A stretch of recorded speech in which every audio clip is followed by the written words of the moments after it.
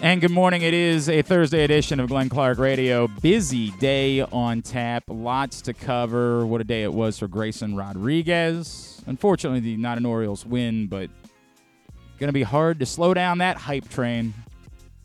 First inning, we're all like, eek. And then all of a sudden, we're like, oh, my God. People were like, this is the number one pitching prospect? Yeah, well, we saw it. Kyle Stowers knew. Correct. Yes. Did he ever? We will talk about that throughout the course of the morning. In fact, Chris Rose, of course, from John Boy and NFL Network and BattleBots is going to check in with us. We'll see what he thought about Grayson Rodriguez's first start. Also coming up in just a couple of minutes, in fact, we got a guest in studio this morning, Dundalk alum, and a man who's hoping to hear his name called in the NFL draft, Shepherd running back Ronnie Brown. Really neat local story. He's going to join us in studio here in just a few minutes. Also coming up this morning, we'll talk more NFL draft. Kyle Stackpole, our buddy from CBS Sports, will join us. We're going to go up to New England, continued rumors, continued percolations about perhaps the Patriots trying to move on from Mac Jones. Is it for Lamar Jackson? Former Patriots tight end Jermaine Wiggins, now a talk show host up in Boston. He's going to check in with us. He's with WEEI. We'll get his thoughts on all of that. And we'll catch up with our friend Ryan Odom, VCU now for Ryan Odom, former UMBC and Utah State coach. We will catch up with him later on in the program as well. So a whole lot to do on today's show.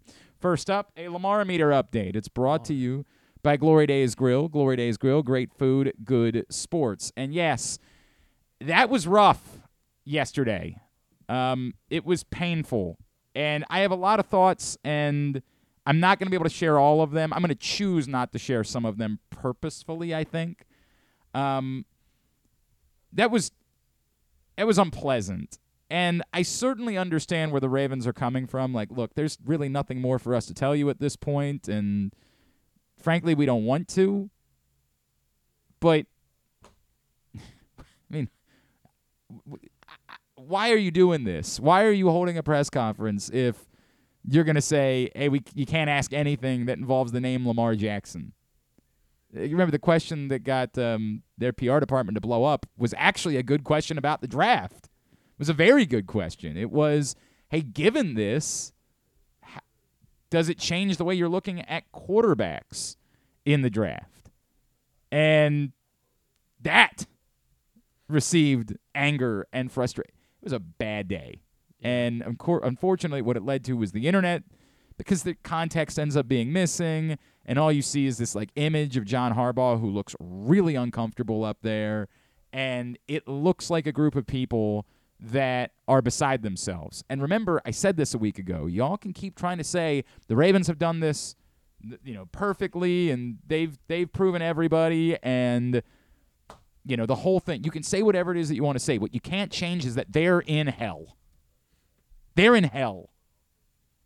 And you can say it's not their fault. You can say, look, they've offered fair contracts to Lamar Jackson. They've offered what we believe to be the second most amount of guaranteed money that's ever been offered to a player. Say it all you want to say. It doesn't change reality. They're in hell. Now, I think you saw some of that yesterday. It's possible that internally it's not that big of a deal to them. They're still pretty confident about how this thing's going to play out. Or, who knows, maybe they've already worked out a trade. Yeah. I said it a million times. It would seem crazy to me, and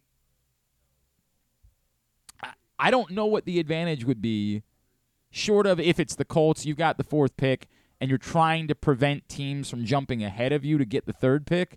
But they would think the Colts are going to be drafting a quarterback, too, at number 4. So I don't know in what world you think that you're going to prevent a team from jumping ahead of you if they also want a quarterback.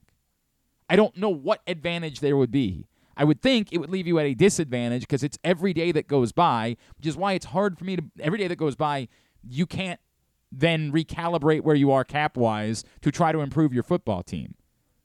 So I don't believe that they've got a trade worked out. I believe they're in hell. Which doesn't mean it can't still be worked out. It doesn't mean that Lamar Jackson won't still be the quarterback. It doesn't mean any of those things. But that was awful. Just an awful display. It was painful to watch. I don't want to say I felt bad for them because, in a way, you bring it on yourself. They called a press conference. Yeah, right? Like, what did you think was going to occur here? It's like when Drew said, well, Lamar Jackson took away John Harbaugh's moment. What did you think that you were going to be asked about? In what world do you think that I keep saying this every time somebody wants to ask me about anything related to the Baltimore Ravens this offseason. How am I supposed to talk about it? How? How do I discuss it? Who's the quarterback going to be? That's the end of it. That's what I want to know. Nothing else. No offense. That's new offense coordinator. Great. Who's the quarterback going to be? God. That's what a press conference is going to be.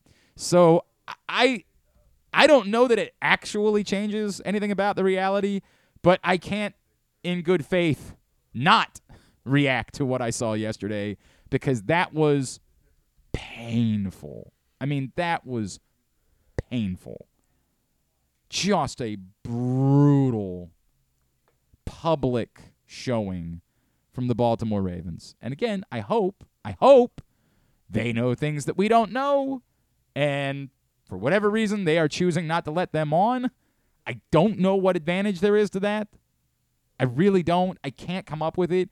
I was trying to think through what if the trade they have worked out is, say, with the Patriots, and it's later in the draft, and that's why they don't want anybody to know that they're in on a quarterback because somehow they're hoping that one of these quarterbacks is going to fall to the middle of the first round.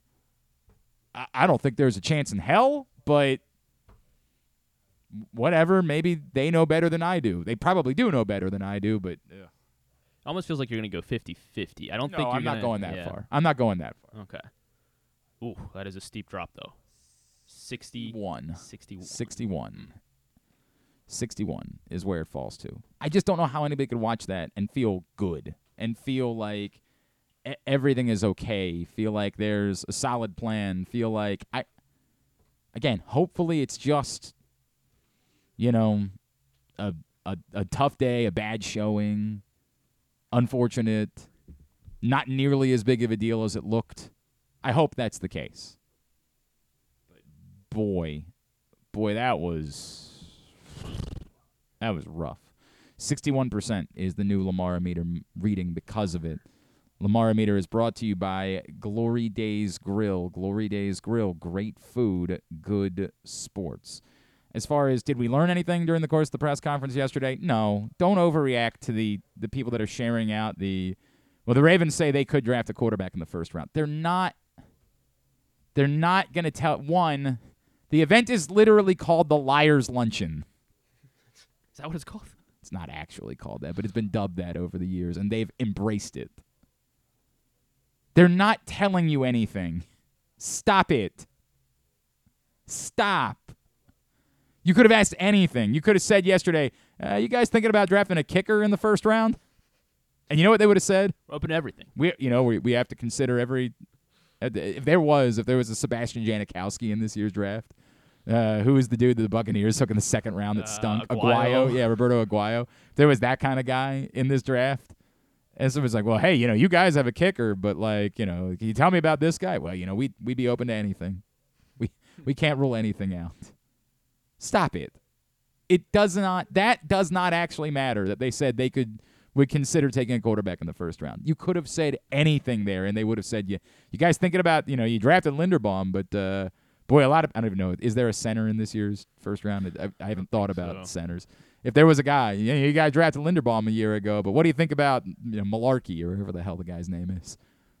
We love that guy. That guy's a hell of a player. You just never know. You never know what we might do in the first. That is not. Don't react and think that it's meaningful in any way. Don't do that.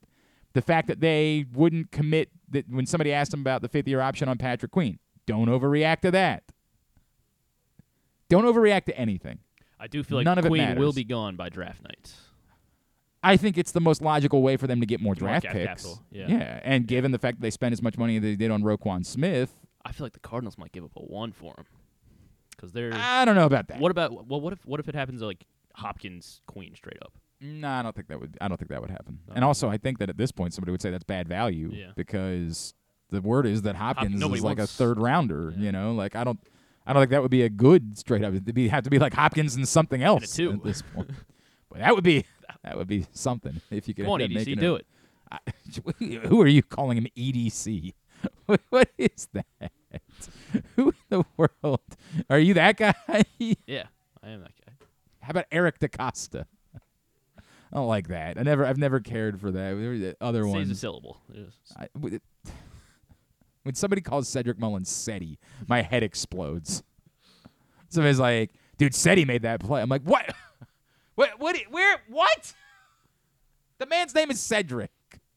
If you're a teammate, because that's a baseball thing, then I get it. But, like, his name is Cedric. You don't call Lamar LJ? I don't. I call him Lamar. That's what I call him. His mama called him Lamar. I'm going to call him Lamar type of situation. All right, there's your Lamar-O-Meter update and my quick reaction. I just want to take a minute here, and then we're going to grab a break and talk to Ronnie Brown.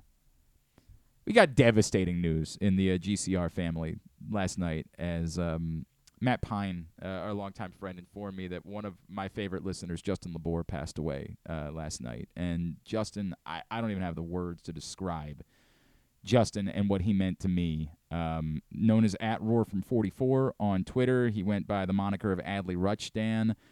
Justin had dealt with a lot of medical issues during the course of his life, and most recently, one of the first people I knew that we were sure was dealing with COVID and dealt with long COVID and just never really recovered from it in any way, and they could never identify at first exactly what it was. You might remember at the infancy of the outbreak, we had Justin call in to try to explain to people like what he was going through and that it was real.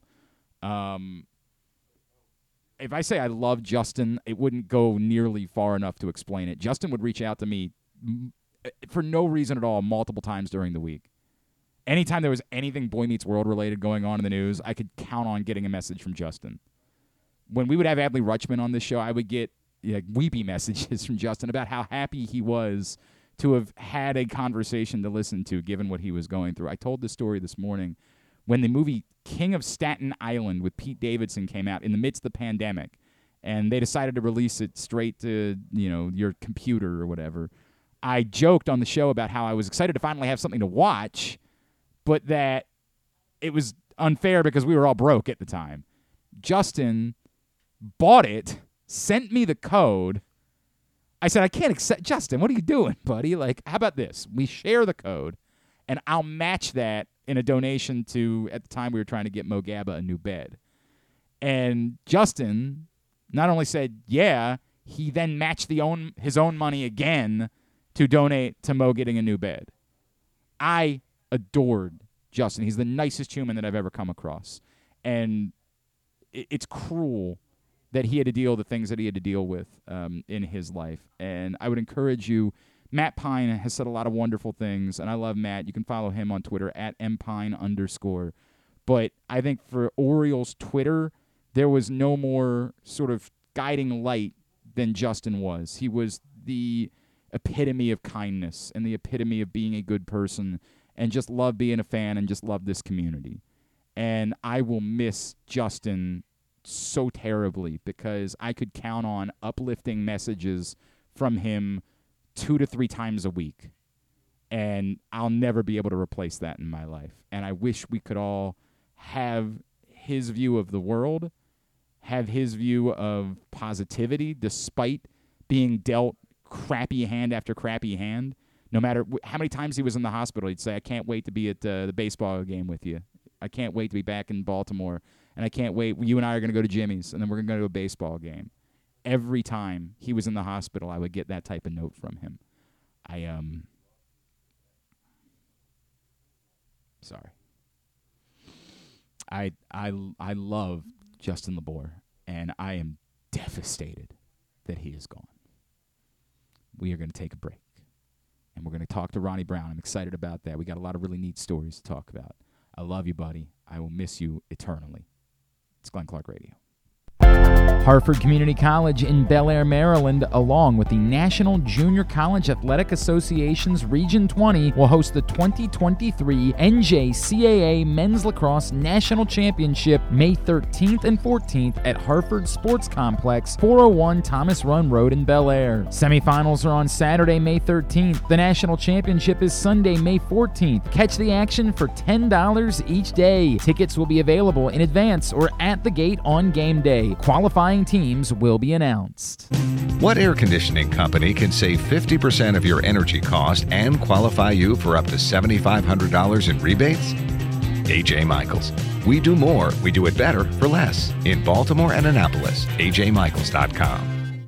The latest edition of Press Box is available now. On the cover, Luke Jackson profiles Orioles phenom Gunnar Henderson, breaking down how he was able to become the top prospect in baseball at such a young age, and what could be next in his first full MLB season. Also inside, we meet lacrosse players from the men's and women's college programs across the state, and Bo Smoka breaks down another year of wide receiver issues for the Ravens. Press Box is available for free at over 500 area locations, including 60 Royal Farm stores, and you can always find the entire edition, as well as the best daily coverage of the Orioles, Ravens, and Terps at PressBoxOnline.com. That first sip. That first bite. Start your day off right with a delicious breakfast at Royal Farms. Choose from a fantastic selection of fresh Royal Farms breakfast sandwiches and top it off with a rich hot cup of the freshest coffee in the world. At Royal Farms, breakfast is available day and night. It's the freshest breakfast in the world. Real fresh, real fast. Royal Farms.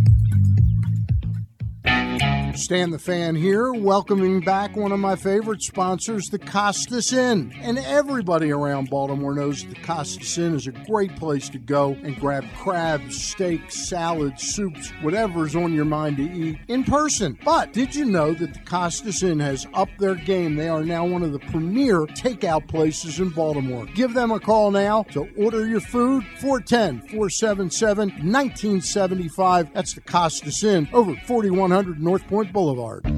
Make the most out of every day in your Toyota RAV4. Available in hybrid or gas-only models. A RAV4 can get you where you want to go in style. Check out buyatoyota.com for deals on new RAV4s from your local Toyota dealer today. Check out PressBoxOnline.com every day to find daily winners and betting advice from Jeremy Kahn. And if you want some advice about life decisions that you probably shouldn't make, here's Glenn Clark. Back in here on GCR. Today's show also brought to you by PressBoxOnline.com/offers. Baseball season's here for the first time in history. You can bet from your phone in Maryland. Go to PressBoxOnline.com/offers for the best sportsbook offers and incentives. So you can start winning today. Get 5 second chance bets at PointsBet when you deposit and bet your first $50. That's PressBoxOnline.com/offers to claim that. Claim. Did I say claim? What the hell is that? Claim that incentive. I think you wrote all good. And much more. All right. This is a really cool local story. I'm really excited to have this guy in studio. He is a Dundalk native. He is a running back out of Shepherd, and he is working to hear his name called here in the NFL draft. Ronnie Brown has joined us in studio this morning. Ronnie, it's great to see you, man. It's a pleasure to be here, man. It's so great. Can you take me back, right? Like, you're a kid growing up in this area. When did you first have this feeling of like, man, I might be maybe like a little bit better at this than the average person is? Like, I might not just be doing this for fun. This might be a thing that maybe I could do for a little while. Who knows, maybe even make a life out of it. So before we even moved to Dundalk, we were in like what's it called? The place called like Edgewood, right that way. Yeah, absolutely. And we were. What's going on with Edgewood? Deontay Banks coming out of Edgewood? He's Edgewood. crazy. I played him actually in high school, my senior year at Dundalk. Sure. But my mom put me into like rec and everything, so I was playing there, and my dad was in the military at the time. So it was just me and my mother, and I wanted to play football and wanted to do something, you know. My dad did play football back in the day, but, you know, his old tapes and so far, he just go off of what he said. So, I only can believe what he says. He would tell you about how good he was, and you were like, yeah, Dad, I don't know, man.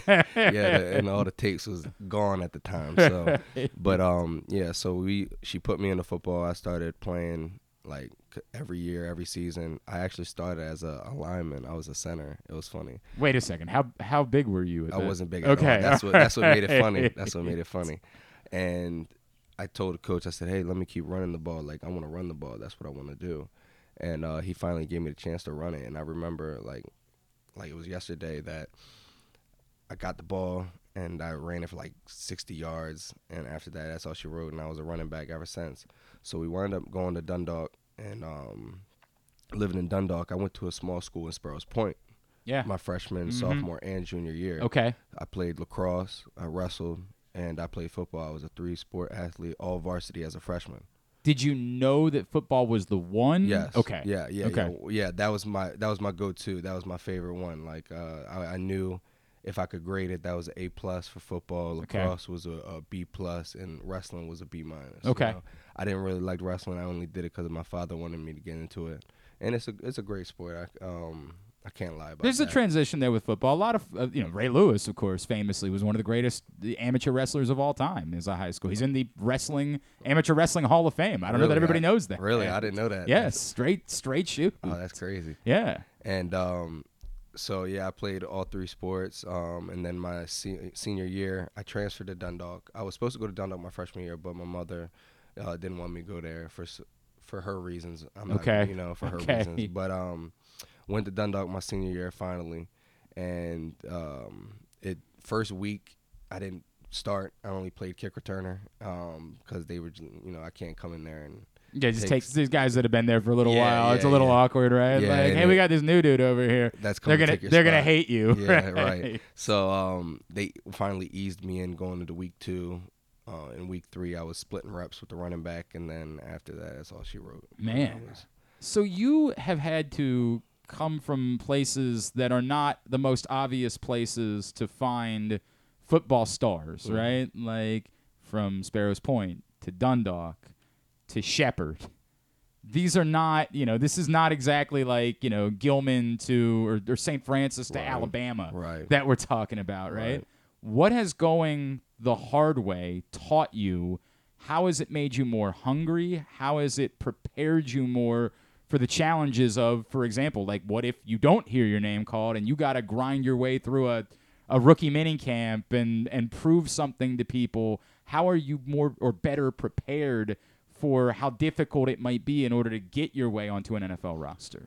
I think the grind is what makes people more happy with life, I should say, because you grind and you keep working for something great. It's not handed to you. The stuff that's handed to you, people start losing that focus and start losing, I got it, and don't have to work as hard. But I feel like you grinding every single day, it's like you can achieve something great, and it's humbling, to know that you work 10 times, 20 times harder instead of somebody that was just handed stuff, and and then it makes you a better person overall in life after football. It just makes you good for any type of job or any type of thing you're doing. You want to be the best at it and grind for it. It's not handed to you. It's not like you got hurdles you got to overcome. We agree wholeheartedly about it. It's something that I'm trying to teach my kids right now, and I don't know, they're not really understanding that. They're more like, what are you talking? Just make something. I swear to God, every night they're like, they spill some toothpaste on the floor, and they just think that I'm going to come in and clean it up. No, you have to. I'm like, you're not 2, you're 8. Like, go clean up your toothpaste, man. Right. Like, what is this? I am with you on that. You're a father. Yes, sir. When did you become a father? 2019. Okay, wow, you've got a 4-year-old now, or soon to be 4-year-old. Yes, sir. So he was. I had him when I was going into Shepherd. How much, on top of everything that you've had to work for, on top of having to go through the hard way, how much has being a dad changed your perspective and given you an additional hunger for making this work? See, you can only grind for yourself for so long, until you hit that hurdle, until you hit that wall that stops you and stumps you. You can only grind for yourself as much. You can say, I'm grinding for my mom, I'm grinding for my dad, but that's just little stuff that adds on top of it. But like I said, you're gonna hit that hurdle and hit that wall that's bigger than you, and it's gonna knock you down bad.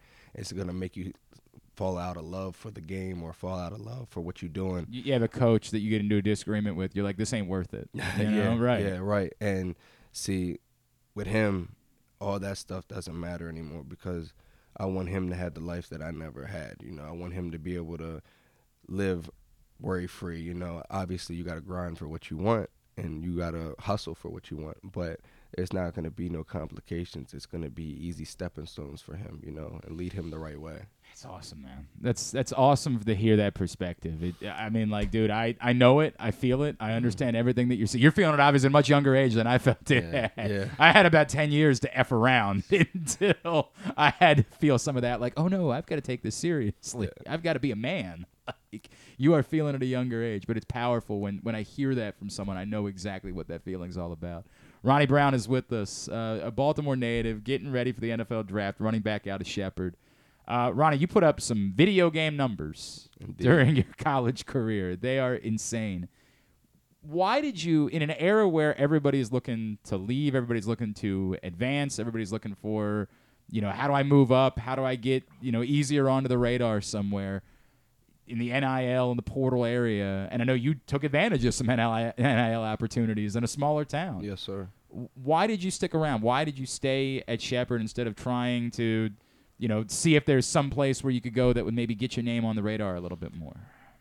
Man, everything at Shepherd was everything I could ask for. You know, I couldn't go to a high D1 school and not get the same amount of love that I am at Shepherd. You know, they had everything that I could ever want. The fans were amazing. The community's great. You know, the love was there. You know, but also, like I said, it's again the grind. You know, we go into the Final Four. We're facing them Ferris States. We're facing them Notre Dames. You know, Colorado School of Mines. You know, it's easy to pack up and leave. It's easy to, you know, and just say I'm done and then go and transfer and go to another high D1 school with another all powerhouses, you know, and be able to do that stuff. But I felt like me staying at Shepherd was me being loyal to them because when I was coming out of high school, I did have a couple offers from D1s. I did have a couple offers, D2s, D3s, a lot of that, you know. But I felt like the only people that were real was Shepherd. The coach, head coach Ernie McCook at the time, I came in there and finished my visit and walked into his office, and he slapped down the offer on the table and said, "Here you go, son. Wow. We like everything about you. We like you to become a Ram. If this is what you want, give us a call and let us know.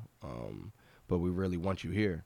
Every other place I went to, so I'm a name drop. I went to Bowie. Okay. I went to Morgan. Okay. And they had me sit there all day just for me to walk into the office telling me, hey, we can't give you a full offer or even give you an offer at all. We want you to preferred walk-on. And I felt like that was a slap in the face because I felt like it's like Michael Jordan. You took that personally. Right. Yeah, right. And I felt like there was plenty of dudes that you guys are giving offers to that are not as talented as me or even the character-wise as good as me. You know what I'm saying?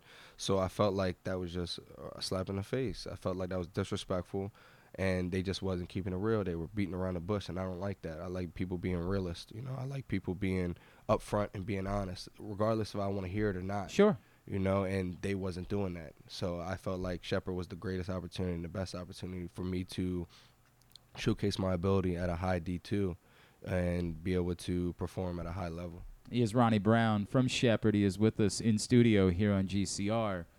Interesting that you end up at Shepherd and you end up playing alongside another dude who's going through this process at the same time with you. And I think we're all pretty comfortable that like Joey's definitely going to hear his name called in the NFL draft at this point. He's my guy, man. What is that, like, you know, to have somebody not only, I'll pull the curtain back, you have the same representation, he's your teammate, he's to be able to go through this process at the same time as someone like that.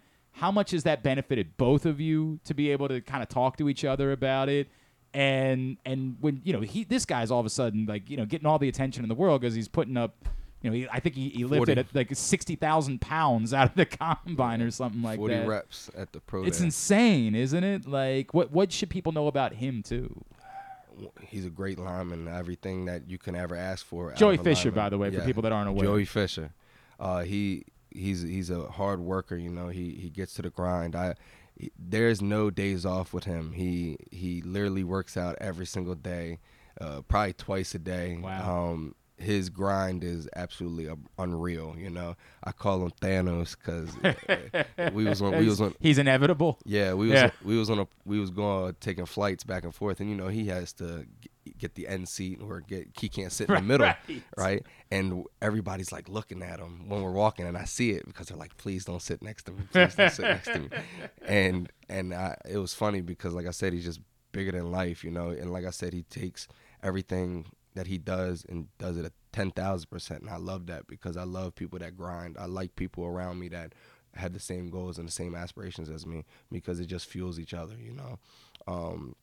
He's a great teammate, though. He's a really wonderful dude, you know, great person to be around, to hang around, and just overall just a great dude. How much has that helped you? How much, you know, to be able to talk to him, knowing what he's going through, run things by him, like, hey, I got asked this question. Did you get asked that question? Like, how much has that helped you in this process? A lot, because like I said, we're doing the same thing, but we have different, like, slightly different paths going and trying to make it, you know. So certain things, you know, he might get a. Do you find yourself saying, hey, bro, while you're meeting with the Chargers, could you put a word in? Like, hey, see, with him, I never have to worry about me getting my name brought up because there's plenty. He goes out of his way. There's plenty of times where he will stop mid interview and talk about me. That's awesome. Know? And it's crazy because I appreciate that so much for him, and I forever loyal to him. You know what I'm saying with that aspect of it. But yeah, he will always bring me up if the time is right, you know. But again, the same way how we're talking right now, I'll bring him up and we could talk about him all damn day. That's awesome, man. That's a really cool relationship, dude. That's really neat. Everybody's trying to make a name for themselves, right? You literally have the name of another running back. Yeah, crazy. Has there been like any difficult? Like, do you find yourself being compared or living in the shadows? Like, is it weird at all when somebody's like, hey, there's this running back, Ronnie Brown, and they're like, yeah, right, the guy that he's been out of the league for a decade. Yeah. Like, what are you talking about? There's this running back, Ronnie Brown. That guy's been gone forever. Yeah, they actually maybe one time in my life that somebody said, was I related to him? Okay, was I his son? But other than that, no, it's actually crazy because they just say Ronnie Brown like the other running back from the Miami Dolphins, you know, and I'll be like, yeah, that's it. That's the exact same, same, except better is yeah, what. If you want to say that, yeah. Right. Please. You ever run the Wildcat? Hope you're not listening, but yes, I'm way better. You got to say that, man. Everybody got mad at Once Upon a Time I did a show with Joe Flacco. And it was when his agent had said, I think he's a top 5 quarterback in the NFL. And I ran it by him, and he was like, I don't think I'm top 5. I think I'm the best quarterback. And people lost their minds. And I was like, what is he supposed to say? Right. That he thinks he stinks? Right. What are you supposed to? Of course you're supposed to say I'm better than the other Ronnie Brown. You have to say that because you got to believe it in order to do it. Got to have that confidence. That's the way it goes.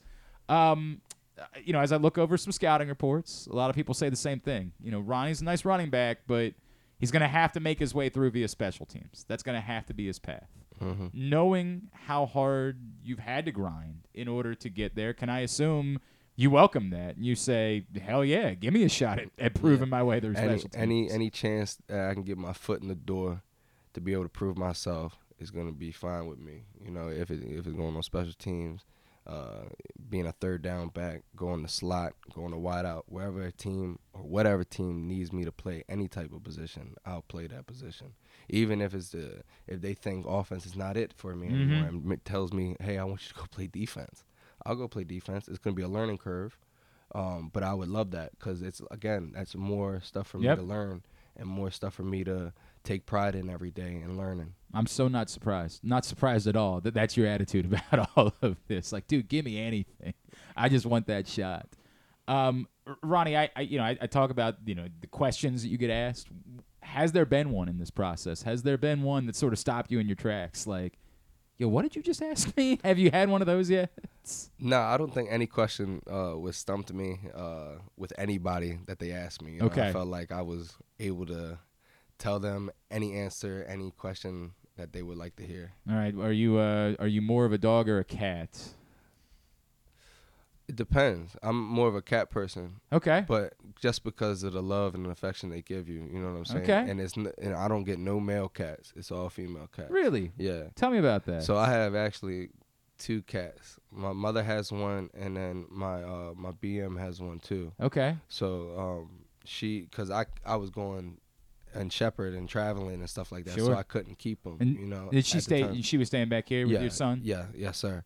And what's funny now is that my cat that I just recently got, maybe I'm gonna say about a year and a half ago, she literally sleeps with my son every night. So I can't take the cat back now because that's his cat. That's correct. Yeah. There is no doubt about that, right? His cat. And then my sister took care of my other one that I've had since I've been here, like about 5 years, Okay. So that's the queen, you know what I'm saying? Okay. But, all right. So she takes care of her for me. But I'm a dog person too. Like I said, and it depends. If I get like a nice small little dog, it's got to be a female dog. If it's a big, a big dog and burly, it's got to be a male. Okay. That's just how it has to be. Okay. All right. For protection, even though a girl will protect me, but that's just my logic with it. All right. I'm not gonna argue with you, bro. I'm not gonna argue. We have one dog at home, and she is. I love her to death. But I would prefer that she slept with the boys a little bit more because I don't know the last time that I was actually able to physically touch my wife in bed because my dog is right there spooning with me the entire. I'm like, all right, I love you. That's how you know they love you. There's no doubt about it.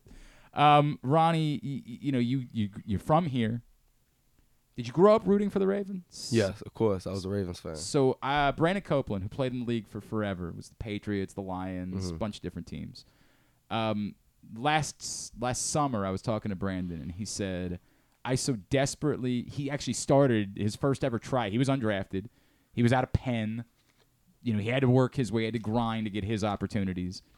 And his first training camp was with the Ravens, but never got to play for the Ravens. And he told me last summer, he said, I so desperately want to play for the Ravens before my career is over. And he had moved down to Florida at this point. He's like, I will drive home to try out. Like, before it's over, I want to put on the jersey. I want to be a Raven one time.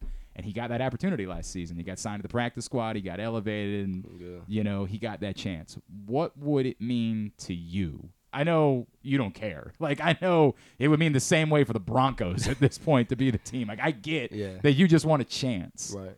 But if it were to be the Ravens, could you describe that? It'd be amazing, be able to put on for the city and be able to stay in where I was, born and raised from, and be able to put on and put on a show for everybody around here to show kids, even people around here, that even though that my past's different and I'm going to the NFL, you could still strive for something great. You could still make something out of yourself from Baltimore, because everybody has bad narratives of Baltimore. It's just how it is. But I feel like me being there and being on the team or getting that shot at least will give a lot of kids hope, instead of saying, hey, I don't got to do this. Awesome. I can go and play football. I can play basketball. What a story. I can do whatever. Yep. It'd be an amazing story. It'd be an incredible story for it to work out that way. Here's the awkward part is that I know you would also be very excited if it was the Steelers because, again, you need whatever chance that you can get in order to prove yourself.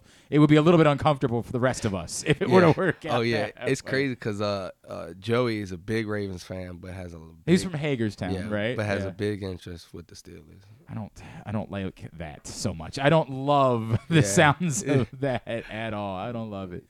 You took your son to see Mario Brothers this week? I did. So I'm inevitably going to have to take my kids on Saturday. Yeah. The question, obviously, I'm saying that I'd be going for them, but we all know we're not really going for them. We're really going for us. Yeah. And they're going to enjoy it because they enjoy. I took them to see the stupid Buzz Lightyear movie, which was awful, and they were having the time of their life. Yeah. Like I know they're going to enjoy it. Am I going to enjoy it? You will 100% enjoy the movie. Right. I think it was a great movie. If you haven't watched it, please go watch it. I'm not going to spoil anything. Take your kids, even take your girlfriend if you like. Okay. All right. So Griffin's your age. Griffin's like 23, right? Like he could go on a date, see Mario Brothers. Yeah, this is a good date night movie. And would get a second date out of it? Yes, 100%. Okay. 100%. Raving reviews. For all right, Super we gotta work on that. We gotta work on that and see how it goes. Ronnie, social media. Where can folks around here be following you as you go through this journey and as you try to carve your way into the NFL? They can follow me on my Instagram Ronnie B, or they can follow me on my Twitter is Ronnie B at _30. My fault. And then at in the beginning. Yeah, I get it. I get it. My fault. No, you're good, dude. Ronnie, it's great to meet you, man. It's great to get to know you. It was a pleasure being on here. Easy for me to say I'm gonna be rooting for you, right? Like Yes, again, sir. obviously, unless of course it's black and yellow, in which case You don't take anything personally. I'll be happy for you. You're not getting a jersey. I won't want it, Ronnie. What would I do with that? You can wear it behind closed doors. I will be happy for you. I understand that. I will be very happy for you if it works out that way. I will just hope that you never win a game. That's all. No offense. I hope that you put up incredible numbers and never win a football game. If they put me on the field, I know. I'm winning games, man. I'm winning That's the way it games. goes. Ronnie, congratulations on everything you've accomplished so far. I appreciate I it. can't wait to see what's next for you, man, as you go on. And thank you for coming in here and hanging out. Like with I us said, this it was a morning. pleasure, and thank you for having me on here, man. That's Ronnie Brown, Dundalk guy and out of Shepherd, getting ready for the NFL draft. Great to have him in studio.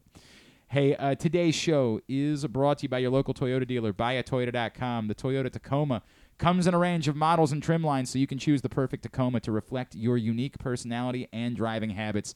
Check out buyatoyota.com for deals on new Tacomas from your local Toyota dealer today. When we come back in, Chris Rose, John Boy, NFL Network, and BattleBots. We're going to talk to him. I want to talk about Grayson Rodriguez because what a day that was yesterday. We'll do that next. It is Glenn Clark Radio. Are you a diehard O's fan looking for the perfect way to show your team spirit? Look no further than Birdland Sports. Birdland Sports is a small business run by fans for fans. They offer a wide variety of unofficial O's merchandise, from the Birds Are Coming tees to player cartoon shirts and more. And the best part? Their prices are more affordable than the big guys. So head to birdlandsports.com and grab your gear today. Show your support for the Birds with Birdland Sports.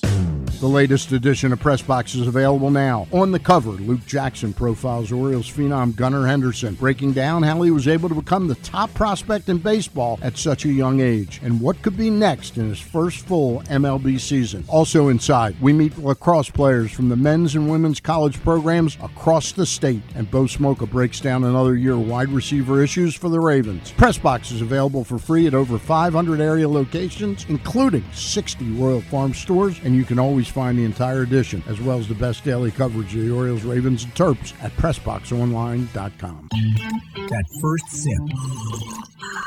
That first bite.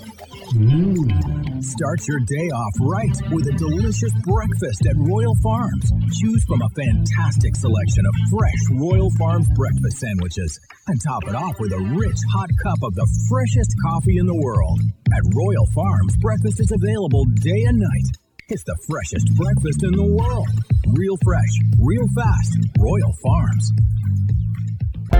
Hartford Community College in Bel Air, Maryland, along with the National Junior College Athletic Association's Region 20, will host the 2023 NJCAA Men's Lacrosse National Championship May 13th and 14th at Hartford Sports Complex, 401 Thomas Run Road in Bel Air. Semifinals are on Saturday, May 13th. The National Championship is Sunday, May 14th. Catch the action for $10 each day. Tickets will be available in advance or at the gate on game day. Qualifying teams will be announced. What air conditioning company can save 50% of your energy cost and qualify you for up to $7,500 in rebates? A.J. Michaels. We do more, we do it better for less. In Baltimore and Annapolis, ajmichaels.com. If you miss anything on the show, don't forget that you can watch full episodes at youtube.com/pressboxonline, and you can download podcasts on Apple, iTunes, Amazon, and Grindr. Wait, did I say Grindr? I don't think that you would find it on Grindr. Not that I know it's on Grindr or anything, I swear. On second thought, you know what? I don't care what you think. Here's Glenn. All right, back in here on GCR. Thanks again to Ronnie Brown for coming in. What a great dude he is. Easy to root for that guy as he continues in this process, and hopefully is getting that opportunity that he deserves to go prove what it is that he's capable of doing. Heck of a football player, and really, if you saw his numbers last season, my God, man, he dominated that level. So deserves that opportunity. Appreciate him coming in with us this morning. It is. It's already been a busy day today. A lot going on. Today's show is also brought to you, well, actually, just Stan the Fan has had a weird week, right? So he had his power go out at his house. Wasn't able to do a normal show on Monday. Today, of course, was supposed to be opening day. Let me take a second, thank the Baltimore Orioles for getting it out of the way. As disappointing as it was for me to have to rearrange everything, and I'm going downtown anyway tonight for an event, so I was kind of looking forward to doing the double dip today. It would have been great. Make one trip downtown, go to the stadium, go to the arena afterwards. Would have been awesome.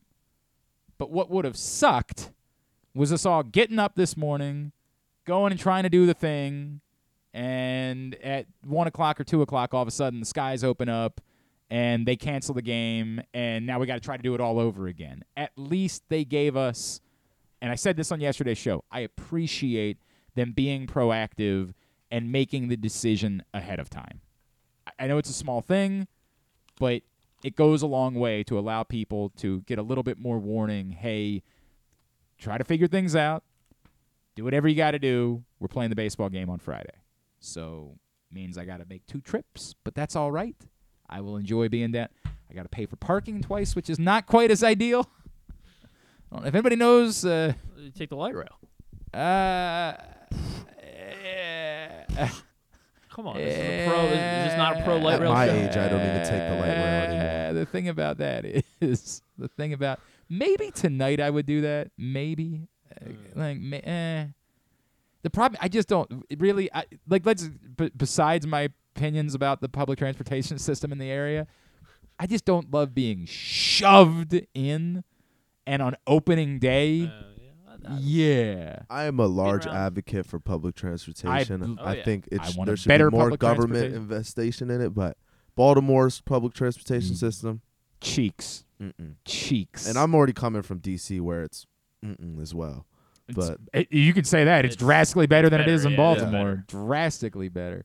Yeah, maybe tonight, because I don't think there'll be as many people going to this event that I'm going to, so I wouldn't feel quite as shoved in together. But yeah, I don't think tomorrow that would be something that I would do. I think I would pass on the light rail tomorrow. Tomorrow, I think I will just suck it up and pay $40 or whatever it is to park. And you always get that one person every time you get on the light rail where you get off and you're like, I didn't even think a human was humanely possible. Yeah. That was humanely possible. Yeah. I actually don't mind, the times that I have taken the light rail to a baseball game, I kind of don't mind it when I get the college drunks that are coming out of the game with me. Oh yeah. I've been I've been you. I kind of love you. I want to look out for you.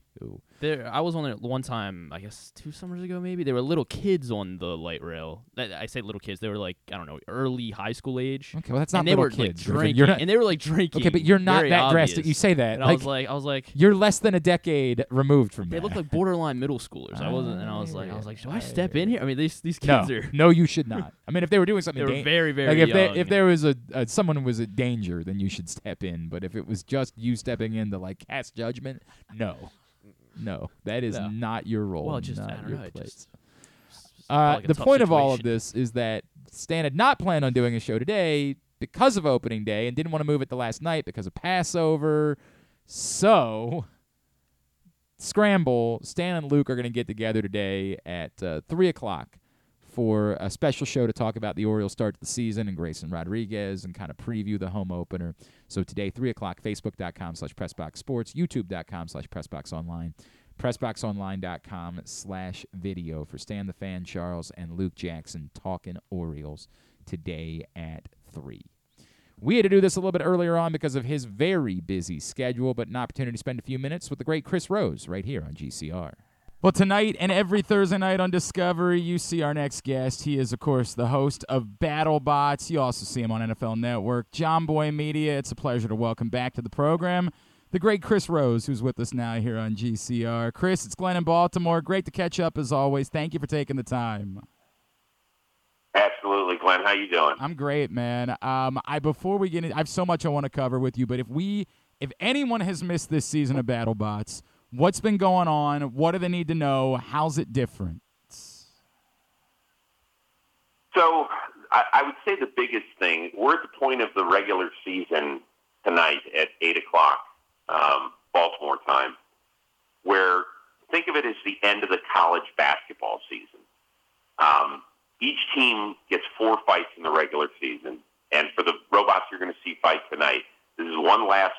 impress the selection committee. Yes, we do have a selection committee. Not all records during a 4-game regular season are the same. So you could have a 2-2 robot, and you'd think that it's way better and has a better shot of making the tournament than a 1-3 robot. That's not necessarily the case. 3-1 robots are not a lot to make it. So, there's teams that are kind of fighting for their playoff lives tonight. So that's kind of what you'll see. So, by the way, if you have never seen BattleBots, I'll give you a 30-second primer. It's a pair of 250-pound robots that are fighting to the death, or at least to get to the judges' scorecard in a 3-minute span. It is amazing, the engineering, the ingenuity that these people have put into these robots. I knew virtually nothing about it when I joined it during the relaunch in 2015. It's now the most fun I have in broadcasting, is actually calling the season of BattleBots. Awesome. It's something that the entire family can watch, because there's a lot of programming out there that either parents want to just throw themselves against the wall because they can't watch kids programming, or don't want your kids anywhere near the programming Mom and Dad want to watch at the end of the night. Right. This is perfect for everybody, so just join us tonight. Race for the Giant Nut is into full gear. And you're saying there might be like a Florida Atlantic looming amongst the robots that are still hanging around. Oh, yeah. All right. Oh, all absolutely. Right. Now, there's also some San Diego State robots out there which are great at defense but can't shoot. They can't score for 10 minutes in a national championship game, which is a tough thing to do. Again, BattleBots tonight, every Thursday night on Discovery at 8 o'clock. Chris Rose is with us. Chris, we're trying to figure out if there's like a Grayson Rodriguez robot that's out there. As you would imagine, we're losing our minds in Baltimore after yesterday. I know the Orioles lost, but my God, for 5 innings after that shaky first, Grayson Rodriguez looked like a freaking rock star, and we're ready to go ahead and start printing World Series tickets. I took my shots at the Orioles in the offseason because I felt like the offense was good enough to compete with the big boys.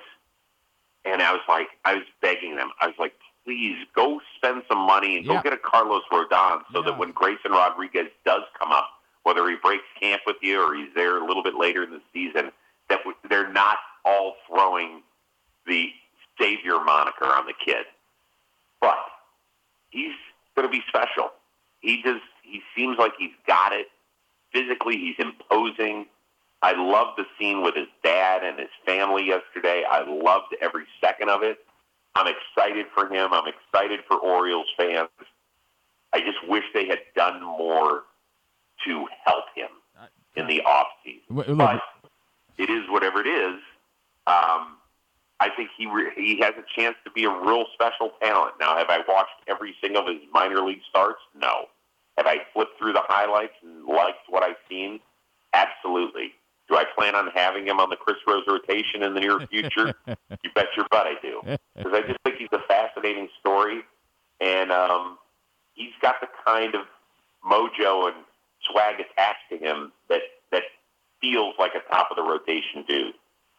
He's awesome. You're gonna love him when you talk to him. He is a great dude. He's also he'll talk some mess about his basketball abilities as well. He loves doing that. Chris Rose is with us. BattleBots tonight, 8 o'clock on Discovery. Chris, I understand everything you're saying. For me right now, it's also, by the way, I would just really like for the Orioles to spend on their guys, right? Like I wanted Carlos Rodon as much as everybody else. But the way this city would go nuts, they had to push it back to tomorrow for the opener against the Yankees. But if tomorrow, right before the game, they announce, hey, by the way, we did what the Braves do, we did what the Diamondbacks have done, we gave 10 years and Boku money to Adley Rutschman, this place would lose their effing minds. There is nothing they could do that would compare to that. We were actually talking about that recently, what's to prevent him. And I think he would scoop it up in a second because he's not 21 or 2. Mm-hmm. He's a couple years older now. And as a catcher that can hit, you probably want to hop on that in the near future. I agree with you. I think that it's a smart move. Listen, if my little tiny market Cleveland Guardians can sign Jose Ramirez and Andres Jimenez to a pair of 9-figure deals, I think that the Baltimore Orioles could find it somewhere in the couch cushions to do it. Dude, now, I get it. People are screaming right now, our ownership sucks, and I will fully agree with that. It is an embarrassment what has happened with the ownership recently. But if they want to start finding some goodwill with that team, the Angelos family, and whoever's making those frickin' decisions, I'm with you 1,000%. What a great gift that would be, not only to Adley Rutschman, not a gift for him because he's earned it, but to the good fans of Baltimore that have been wading through some really difficult decades there in baseball space. It'd be a great move. Brother, it would be, I can't even, there would be people here with tears in their eyes if they made that announcement tomorrow. Hey, since the last time you and I talked, I have introduced here in studio this is where we've gotten to in Baltimore sports radio.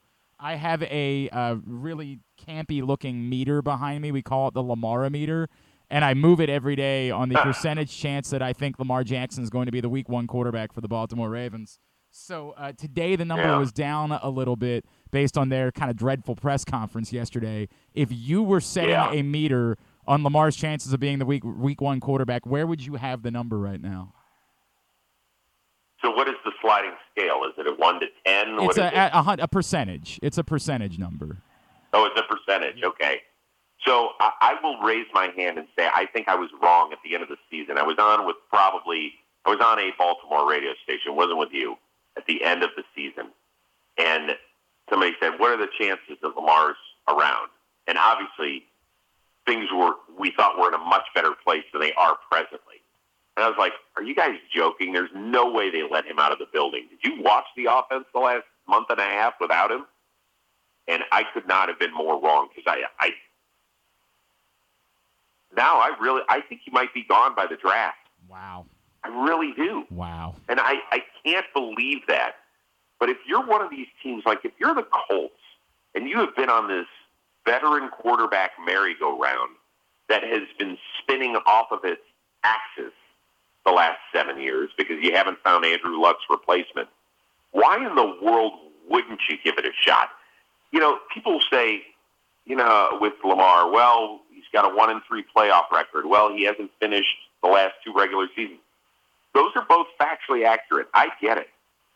But there's no guarantee that if you sit at number 4, that Anthony Richardson or Will Levis is going to be the answer. Mm-hmm. So why don't you take a guy who you at least know can win you a lot of games, and if you put the right team around him, and you're in a division where, quite honestly, Tennessee, I don't know what the heck's going on there. Houston's going to take a while, and it looks like Jacksonville is the crown jewel of the division. Why wouldn't you take a shot? Bro, my God, I don't understand it at all. Like, it makes no sense to me, and it is sad to be feeling what could be coming in Baltimore because, ask a Jets fan what it's like to be in the market for a quarterback. Chris, I know you got a million more of these to do. I really appreciate it. You and I need to make sure we make a long form one of these sometime soon because I love talking to you, bro. BattleBots tonight, every Thursday night, 8 o'clock on Discovery, at Chris Rose, of course, John Boy as well. Dude, thank you, as always, taking the time for us this morning. And I continue to love every piece of content that you put out there, man. Thanks for hopping on with us. Glenn, it's my pleasure. Yeah, let's do a longer one of these because we got a lot to dive into. No doubt, man. That's Chris Rose with us here on GCR. He's great. I love Chris, and obviously, Chris does so many great things within the media world, but we want to thank the people at BattleBots arranged that for us this morning, so we want to make sure we're giving them some love. 8 o'clock tonight on Discovery. I hear what he's saying. Like, I think Lamar can be traded before the draft. I'll keep saying the same thing. To who? And he brings up the Colts. And look, the Colts to me have always been the most logical because it's the one team that you can make a deal with and you could get a quarterback back because you would have the 4th pick. But, again, do you love Will Levis? Do you love Anthony Richardson? Do you believe that you've got a rock star? You better. You better. Because if you're moving on from Lamar Jackson, you must be getting a quarterback out of it. Must. And I don't know. It was just sickening yesterday. It was just gross. You know what else is sickening? That I can't find the freaking Masters app. This is the first time in my life I've ever wanted to watch the Masters because we got a VIG on it now, right? I'm in the same spot. What the hell's going on here? And you know who's leading the Masters? Adrian Moronk. I didn't know that was a thing. But I got him on my team. So did Aaron Oster in our second, because we did fill our second pool. Thanks to those of you that got in for a second pool as we raised another $100 for FCA Golf with Drew Forrester. Actually raised 110 because someone got in with an extra $10. They said just give it to the charity. What are you about to tell me, Charles? I just looked him up.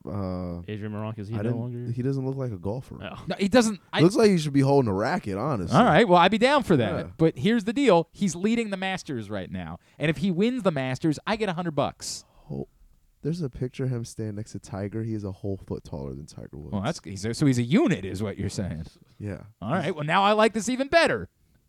I get $100 out of this. Daddy gets a couple of noodles out of this whole thing if Adrian Moronk wins the Masters. So for the first time in my life, because as you guys know, I don't care about golf. I'll never care about golf. I'm sorry. I've tried desperately. It's not for me.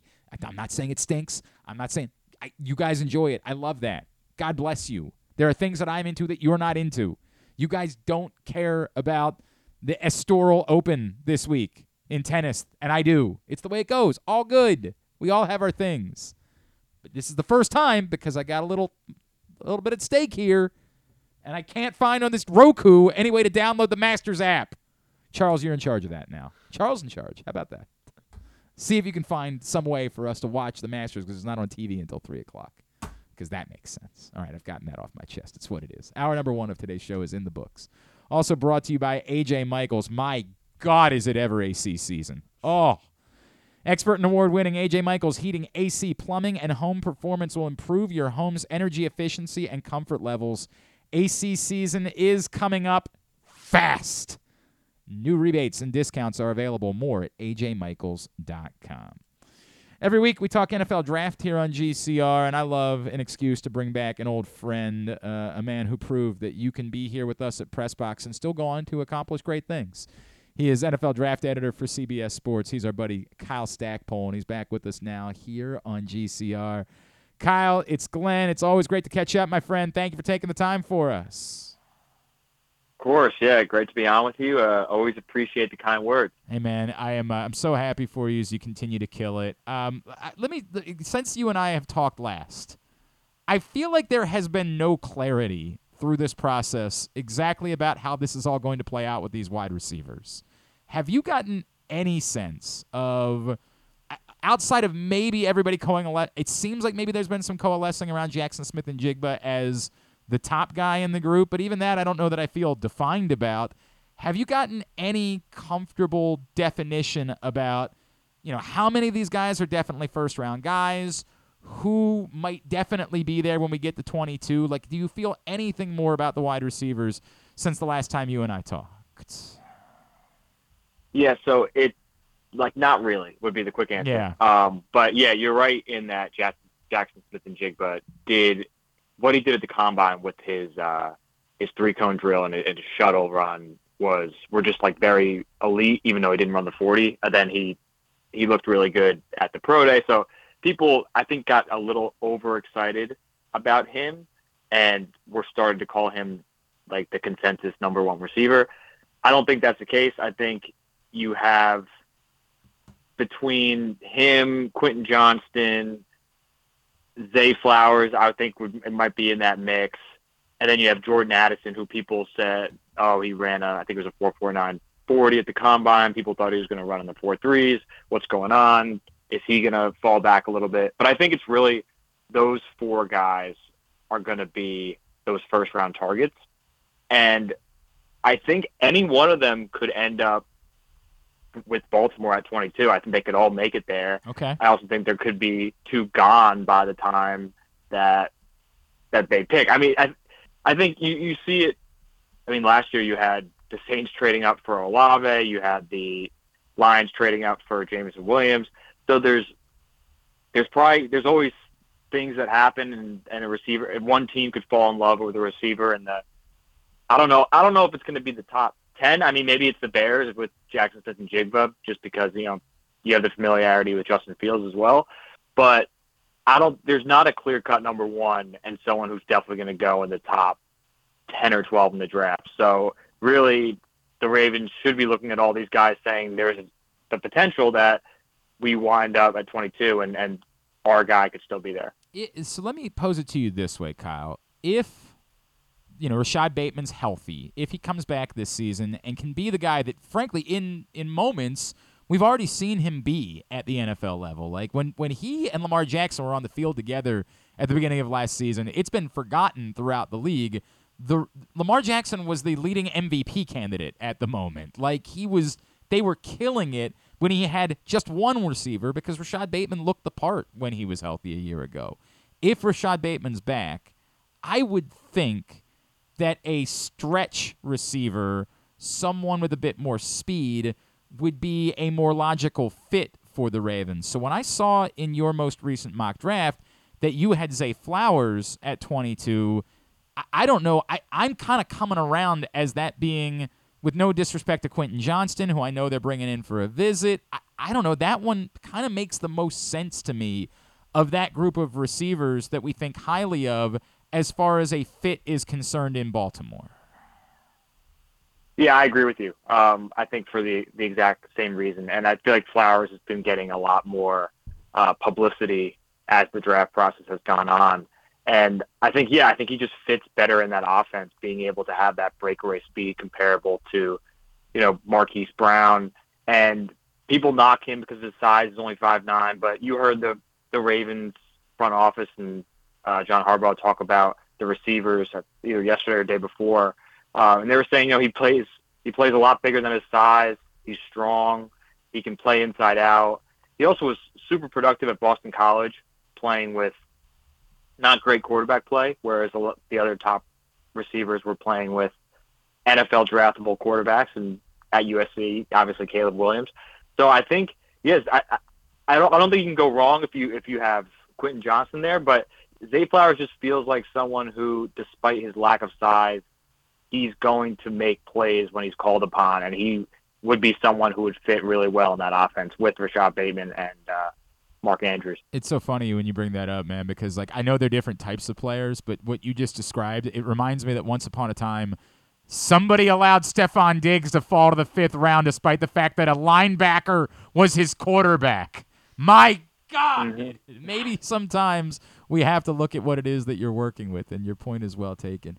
Is there another of the group that you would say, yeah, I had Flowers going there, but I actually think this would also be a good fit for the Ravens? And maybe I'll even include there, most of us expect they're not going to make just 5 picks during the course of this draft, so one of the options would certainly be trading back to try to acquire picks. So if I expand it past 22 and say it could be anywhere from 22 to, say, like 40 when they make their first pick, is there another player that you would look at and say, yeah, I like Flowers, but this might also be a pretty good fit for them, stylistically at receiver? Yeah, I think Johnston as well, just because, he can be downfield. He can be an explosive playmaker. But from going to that, 40 range, Jalen Hyatt is another guy. Mm-hmm. He didn't run as fast as people thought he was going to run, so there was a little disappointment at the combine. But he's someone else who's just an absolute burner, and he can just get past, he gets past the secondary and throw it up to him for a 50-yard touchdown. So he would be someone who I think he got a lot of first-round buzz because they thought he was going to run really fast, like 4.3s, maybe 4.2, and that just didn't happen. And so now he's fallen, because you had a month ago, he was in a lot of people's first rounds, and now you're not seeing him in a lot of people's first rounds at all. So, but I still think he's a good player, and he had an incredible year at Tennessee. So you wonder, is his best football ahead of him coming off a breakout year? Or you wonder, hey, why wasn't he doing that before at Tennessee? Why didn't he have a couple of years of really high production? But I just think his skill set, being able to stretch the field and giving them opposing defenses, they have to account for this guy can run by you, and Lamar can just air it out to him. So I think you look at that early mid-second round, if they trade back. I mean, DeCosta said, said he wanted to trade back. And there's where they are. I think they're in a decent position that if their top guys are gone, they're in a position that they could trade back and still get someone who they like. And I also think they could end up trading a Patrick Queen to try to acquire another pick at some point. Like, I think there's a few things they could end up doing, but we know the Ravens are going to want more than 5 draft picks. Kyle Stackpole with us here on GCR. Kyle, every time over the years that I would do more intense draft coverage and I would bring up a local prospect, someone from this area, I would have someone scream back at me, Homer. And I get it. Like, I understand. People know me. I am a fan. I do this sort of weird line where I work in media, but I don't hide the fact that I grew up here and I root for these teams and all of those things. But the Deonte Banks thing is so fascinating to me because I almost don't want to talk about him as a Raven because I'm warning myself, dude, you're just a homer. It feels like more and more there is a great acceptance of no. This would be a super logical pick for the Ravens to make, and he is a legitimate, high-level, potential NFL cornerback to play on the outside, as the Ravens have not brought Marcus Peters back to this point. Yeah, no, I think you're completely right. And just based on the wide receiver or the cornerback rankings, you have Christian Gonzalez and Devin Witherspoon. They're basically 1-2. They're going to be gone. Joey Porter's probably going to be gone. So then you're looking at cornerback-wise, Deonte Banks, Cam Smith, Emmanuel Forbes. And I think Banks would be the best fit just based on everything he brings to the table. He's got good length. He's crushed the combine, as Maryland athletes tend to do, weirdly enough. He's physical. He's a solid tackler. I think he only missed 1 tackle in 2022. The one thing is lack of ball production, 2 interceptions on 28 games. But he has everything that Baltimore is looking for. So while in the past people could call you a homer for that, it just based on a variety of different factors, the Ravens' needs, where they're drafting, who's going to be available, Banks makes a ton of sense if cornerback is the way they want to go at 22, or if they trade back a couple picks later. Dude, I mean, I can't. It's tough for me because I just got to keep saying, stop, settle down. You're getting worked up. But I hear everything you're saying. Speaking of which, are somehow, is there any chance Rakim Jarrett's getting overlooked again? Is there any chance that teams are making the same mistake that they made with Stephon Diggs with Rakim Jarrett? I mean, I don't remember what exactly the knocks were on Diggs. I don't think it could be the same mistake because I don't think Jarrett's going to go on to become this, perennial Pro Bowler. Yeah. But there could be some of that stuff because he is someone who has a lot of potential. He has all the physical tools that you want, and he showed flashes, especially early in his Maryland career, what he was capable of, but he was inconsistent. So I think there is something to be said that someone's going to draft him on day 3, and he could outperform his expectation based on that draft position. But I don't think you can call anything, another, is he the next Stephon Diggs? But I definitely think he has the potential to surprise people based on his potential more than what he showed the entirety of his career. Okay. I that makes sense to me. And then give me, look, we are all just centering around wide receivers and cornerbacks in Baltimore. It just seems like it's got to be one of those things. Obviously, the quarterback thing continues to be a part of the conversation, and, if something were to happen, we'll have that conversation then. But is there another player that you look at and say, if that guy slips to 22, this is going to be the same way every year. Every analyst praises, oh, my God, you let so-and-so fall to the Baltimore Ravens. I can't believe you did that. Is there a player at another position that you could see that just happens to stick around, and while maybe it's not their biggest need, you say they end up getting a special player because this guy is there at 22? Yeah, I think the number one guy, and I don't think this is going to happen, but would have to be Jalen Carter. If teams are just completely, scared away with his coming in overweight at his pro day and not looking out of shape, not really being able to finish his workout, and him and his legal troubles and everything that happened there, even though there has been a resolution. So if he were to somehow drop, I would even say, it's worth, moving up for someone like that. He could be he might be the most talented defensive prospect in this class. Actually, I think he is. But I just don't see him and his agent. They're like, we're not meeting with teams outside the top 10, which I think makes a lot of sense because I think if he gets to the Eagles are going to take him at 10. Yeah, I get that. So he would be the number one guy. In terms of a different position, I don't think there's like someone you can't pass up, but I think Bijan Robinson could be another position that the Ravens could make that pick. Yeah, he could be the city would burn. Lamar Jackson. Kyle, the city would burn. Burn if that was the case. Oh. Well, it would be something where they would, people would look back and say, it's an undervalued position, but why would you let him fall past the top 20? Yeah. He's a top 10 talent. He's the best running back prospect since Saquon Barkley. And then you put him in that offense with Lamar Jackson. So, but I think Jalen Carter's the number one guy. In terms of cornerbacks, if Gonzalez or Witherspoon are available, they have to take them. Joey Porter Jr. maybe not as much, but I still think he would be a great fit. But other than that, I think it's really Carter, and then just looking at these guys who are going to be top 10, 15, I don't think there's someone where you have to take them or, they're going to regret it down the road. He is Kyle Stackpole. Kyle F. Stackpole on Twitter is how you follow him. CBSSports.com to see his stuff. What can we plug for you guys, man? Yeah, so I think the number one thing, we have a new podcast. It came out in November, but we've been really ramping it up. It's called With the First Pick. Yep. It's with our lead draft analyst, Ryan Wilson, and former Vikings general manager, Rick Spielman.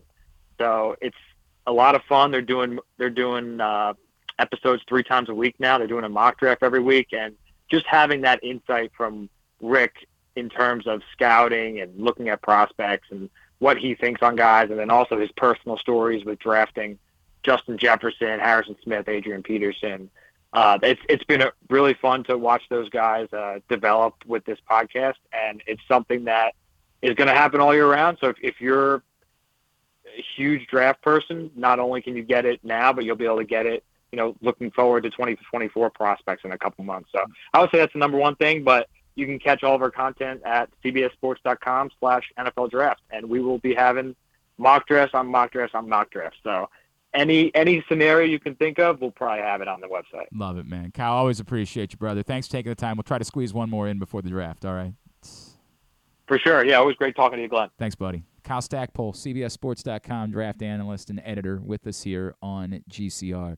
Appreciate him taking the time for us as always. It's been a lot going on today, admittedly, and we've kind of been all over the place. We're adding to that list Grayson Rodriguez's father, Gilbert, and I know you saw the scenes yesterday with him, watching the game nervously in Texas, and then the very emotional hug that he shared with Grayson that the Masson cameras picked up afterwards. Gilbert Rodriguez is going to join us at 11:40, Grayson's dad, so I'm looking forward to that. That'll be a pretty neat moment, and I believe he did say to Griffin, we'll try, see if I can get through it. So I can only imagine. Like, as a father, my God, I can only imagine. If you know the story of, and they brought it up a lot during the broadcast yesterday, Grayson's dad building a field for him growing up for him to go out and pitch on, and, just a really, really special story. So we'll look forward to that. We'll catch up with Gilbert Rodriguez, Grayson's dad, here in a few minutes. So still a lot to do on the show today. We've got that. Here in just a second, Jermaine Wiggins is going to join us as we go up to New England. We got to get the fighting words. We got Ryan Odom coming up. We might end up going to 1 today, which would be good because I might end up having to get out of here early tomorrow, honestly. Like, it might very. And we thought about, because we pre-recorded a couple interviews today, we're like, could we have held one of them for tomorrow? But Chris Rose, we got to promote BattleBots tonight, so we had to air that today. And we actually, I'll admit to you, we pre-recorded with Ryan Odom. So, yeah, I know. I'm ruining the surprise for everybody. We pre-recorded with Ryan Odom, and we could hold that, but there's a chance that Ace Baldwin ends up committing today and announcing where it is that he's going to play. And so we talked a little bit about Ace Baldwin. We just decided we didn't want to mess with that. And we got to get the fighting words still today, too. And there was a lot going on in that world this week. Busy day. Again, you might be getting half a show tomorrow. Just understand. It's opening day. I want to get downtown. I want to spend some time with people. So we're giving you a little extra today, all right? That's the trade-off here.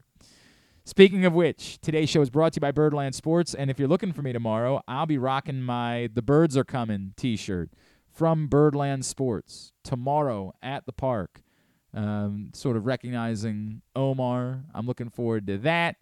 See you there. You're not likely at this point going to be able to get your shirt before opening day if you order it from birdlandsports.com, but what I would encourage you to do, reach out to Josh Soroka because he's going to be downtown tomorrow, and so maybe if you order a shirt today, he might be able to hook you up with it tomorrow at the game. I don't know. So you can reach out to him, Josh Soroka, S-R-O-K-A. Find him on Twitter, send him a message, say, hey, I'm looking at this shirt. He's great like that. And he might be able to hook you up. If you've not seen what they have available, go to birdlandsports.com. The coolest shirts, the most fun, high quality, prices better than the big guys. They've got the Grayson Throwing Gas shirt on sale right now for just $14.99. So go get that in honor of a huge day yesterday for the Orioles pitching phenom. All available. Birdlandsports.com is the website. Go check it out right now. So we continue to hear rumors about the Patriots looking to move on from Mac Jones. And maybe, given what we know about Bill Belichick's affinity for Lamar Jackson, that would end up being the location for Lamar Jackson to find a new home. Rob Gronkowski said yesterday, I don't think so. I don't buy that. But we need to talk to the greatest tight end in Patriots history. Well, a really good one anyway. And, of course, a host now on WEEI up in Boston. He is former Patriot Jermaine Wiggins, and he's with us now here on GCR. Jermaine, it's Glenn in Baltimore. It's great to catch up. Thank you for taking a couple of minutes for us this morning. Hey, Jermaine, can you hear me all right? Yeah, I can hear you now. Got you, man. Great to hear you. Hey, thanks for jumping on with us. A lot to cover. Let me start with, do you believe that the Patriots are just simply interested in moving on from Mac Jones, even if it's not Lamar Jackson, but just maybe saying, hey, we've gone as far as we can go with this guy. We need to do better than that? Well, it almost looks like that's what it is based on all the rumors and speculations out there. I mean, if, we had Mike Florio on our show yesterday on the Greg Hill show, and he basically said that the Patriots were shopping or shopped Mac Jones. So what's that tell me? They instantly want to go in a different direction. If you have your franchise guy, you have the guy that you feel like is the guy who can get you the promised land, you're not going to be shopping him or shop him or anything along those lines. And it seems like they want to at least go in a different direction based on some of the rumors and reports that we're hearing. So obviously, when we hear that, of course, in Baltimore, our antenna's up because we know that Bill Belichick in his life has said nothing other than wonderful things about Lamar Jackson. We have heard publicly, we've heard privately about how much he raves about Lamar Jackson. Can you tie those two things together, Jermaine? Can you, as someone who obviously knows the Patriots this well, is around it, say, well, if they really are legitimately moving on from Mac Jones, it makes sense to me that they would try to be in on Lamar Jackson? Well, yeah, I mean, definitely. First off, I thought, the Patriots were in this position right now. It looks like one of the most dysfunctional franchises in the league, at least this year or this, off season. But then I realized the Baltimore Ravens are still out there, and the fact that they don't want to let or they don't want to give Lamar Jackson the money that he deserves and what he can create for a franchise. And if you are the New England Patriots, I think it's a no-brainer. Clearly, Lamar doesn't want to be in Baltimore. That relationship is gone. There are reports out there that he talked to Meek Mill, who we know Meek Mill and Robert Kraft are good friends. And if you're Bill Belichick and you know what Lamar Jackson can do firsthand because you played against him a couple times, and it seems like every time the Patriots have played Baltimore and Lamar Jackson, he goes out there and has tremendous games. Why would you not want this guy? Because no matter what team he's on, especially if your team is, decent, and I think the New England Patriots have a good core, you put Lamar Jackson on your team, you're instantly a contender and your name and your franchise is being talked about, okay, can they compete for a Super Bowl? So if you're New England and Belichick and Kraft, I don't know why you wouldn't do this. To me, it would seem like a bad move not to do it, seeing that the Ravens have already screwed it up, and he clearly wants out of there. So Jermaine Wiggins is with us here on GCR. Jermaine, here's my issue with this. The issue that I have with is if I'm the Ravens, I don't – the 14th pick isn't likely to get me a quarterback in this year's draft. Mac Jones, if the Patriots are moving on, if Bill Belichick is saying I can't – make it work. I have no idea how another team would have the hubris to say, but it might work for us. Is there any way that Mac Jones is really capable? I just look around the AFC and I say there's Joe Burrow and there's Trevor Lawrence and there's Josh Allen and there's Justin Herbert. Oh, and by the way, maybe the greatest quarterback talent-wise of all time in Patrick Mahomes. I know that you would push back and say, hey, the answer's Tom Brady. But from a sheer talent standpoint, Patrick Mahomes is insane. Is there any world where there is something we still haven't seen from Mac Jones, be it because of a disastrous offensive coordinator or not having enough talent around him, that he still could elevate his game to being able to compete with those top quarterbacks in the AFC? Well, I mean, I don't know if there is, but we know – based on what we're seeing in New England, based on what you're seeing in Baltimore, we know that whether it's coaches or whether it's owners, they make dumb decisions all the time. And they feel like, well, it's not the quarterback, it's us, the organization. We could do that. You're seeing that in Baltimore. In Baltimore, they're making it seem like, well, it's not Lamar Jackson, it's the Baltimore Ravens and what we are as a franchise, and we can get any guy, or maybe not any guy, but we can get a guy that we can plug in and based on what we've been able to do, still be competitive. I know that they hired Todd Monken to be the new offensive coordinator. He was down in my Georgia Bulldogs. But when you look at these franchises, they make decisions all the time. And a lot of things that they do, they also feel like, oh, we can fix this guy. The Patriots didn't use Mac Jones right. They didn't give him the things that he needed. So, and in Baltimore's mind, they might be looking at it, not only can we use Mac the right way, but guess what? We don't have to pay Mac $45 million a year like Lamar wants.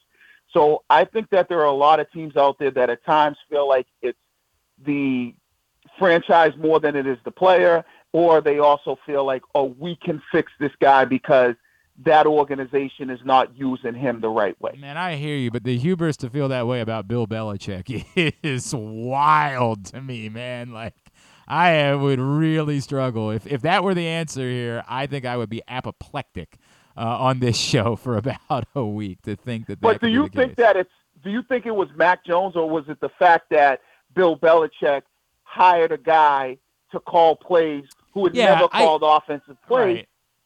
I get it. I just don't know that I ever saw anything. Look, I think Mac Jones, if right now, here's my opinion, Jermaine, and boy, you certainly know this more than I do. I will start there. If Mac Jones was the quarterback of the New Orleans Saints, I would say to myself, I might be able to do something with that, because I look around the NFC and I don't think you need exceptional, and I don't think you need overwhelming. I think right now in the NFC you need functional and good, and if you build the right roster around them, you can make it work. I just look around that murderer's row in the AFC, and what guys – Patrick Mahomes didn't have a wide receiver on his team this year, and yet, was able to go. I just think that it's so loaded right now for the foreseeable future at the quarterback position in the AFC that I think you have to have truly special at that position in order to have a chance at breaking through. And I just don't know that I saw anything from Mac Jones, beyond play calling, just from a sheer talent standpoint, that would make me believe he can become truly special to compete with those outstanding quarterbacks right now that are throughout the conference. Well, and I completely agree with you.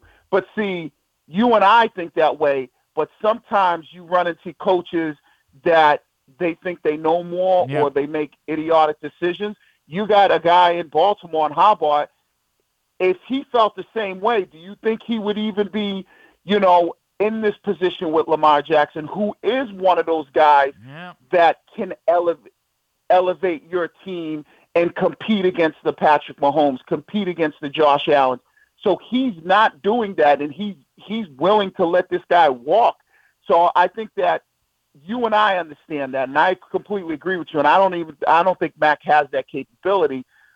But if you're the Baltimore Ravens or you're another team, sometimes they're so stubborn that they think it's them, that they feel like, oh, we can get this guy who's cheap, and Mac Jones, he's still on his rookie deal. We can then build around him. With our coaches, we can now compete and be able to put ourselves in a good position. So, but I do agree with you. I think that you have to have one of those guys, and I don't think Mac is that guy. But if you're the Patriots, you basically, in my opinion, you have no option. You showed that you didn't want him, or you don't have the confidence in him. So now you got to. And I think he feels that. Yeah, you got to be bold. Similar what the Ravens are doing, right?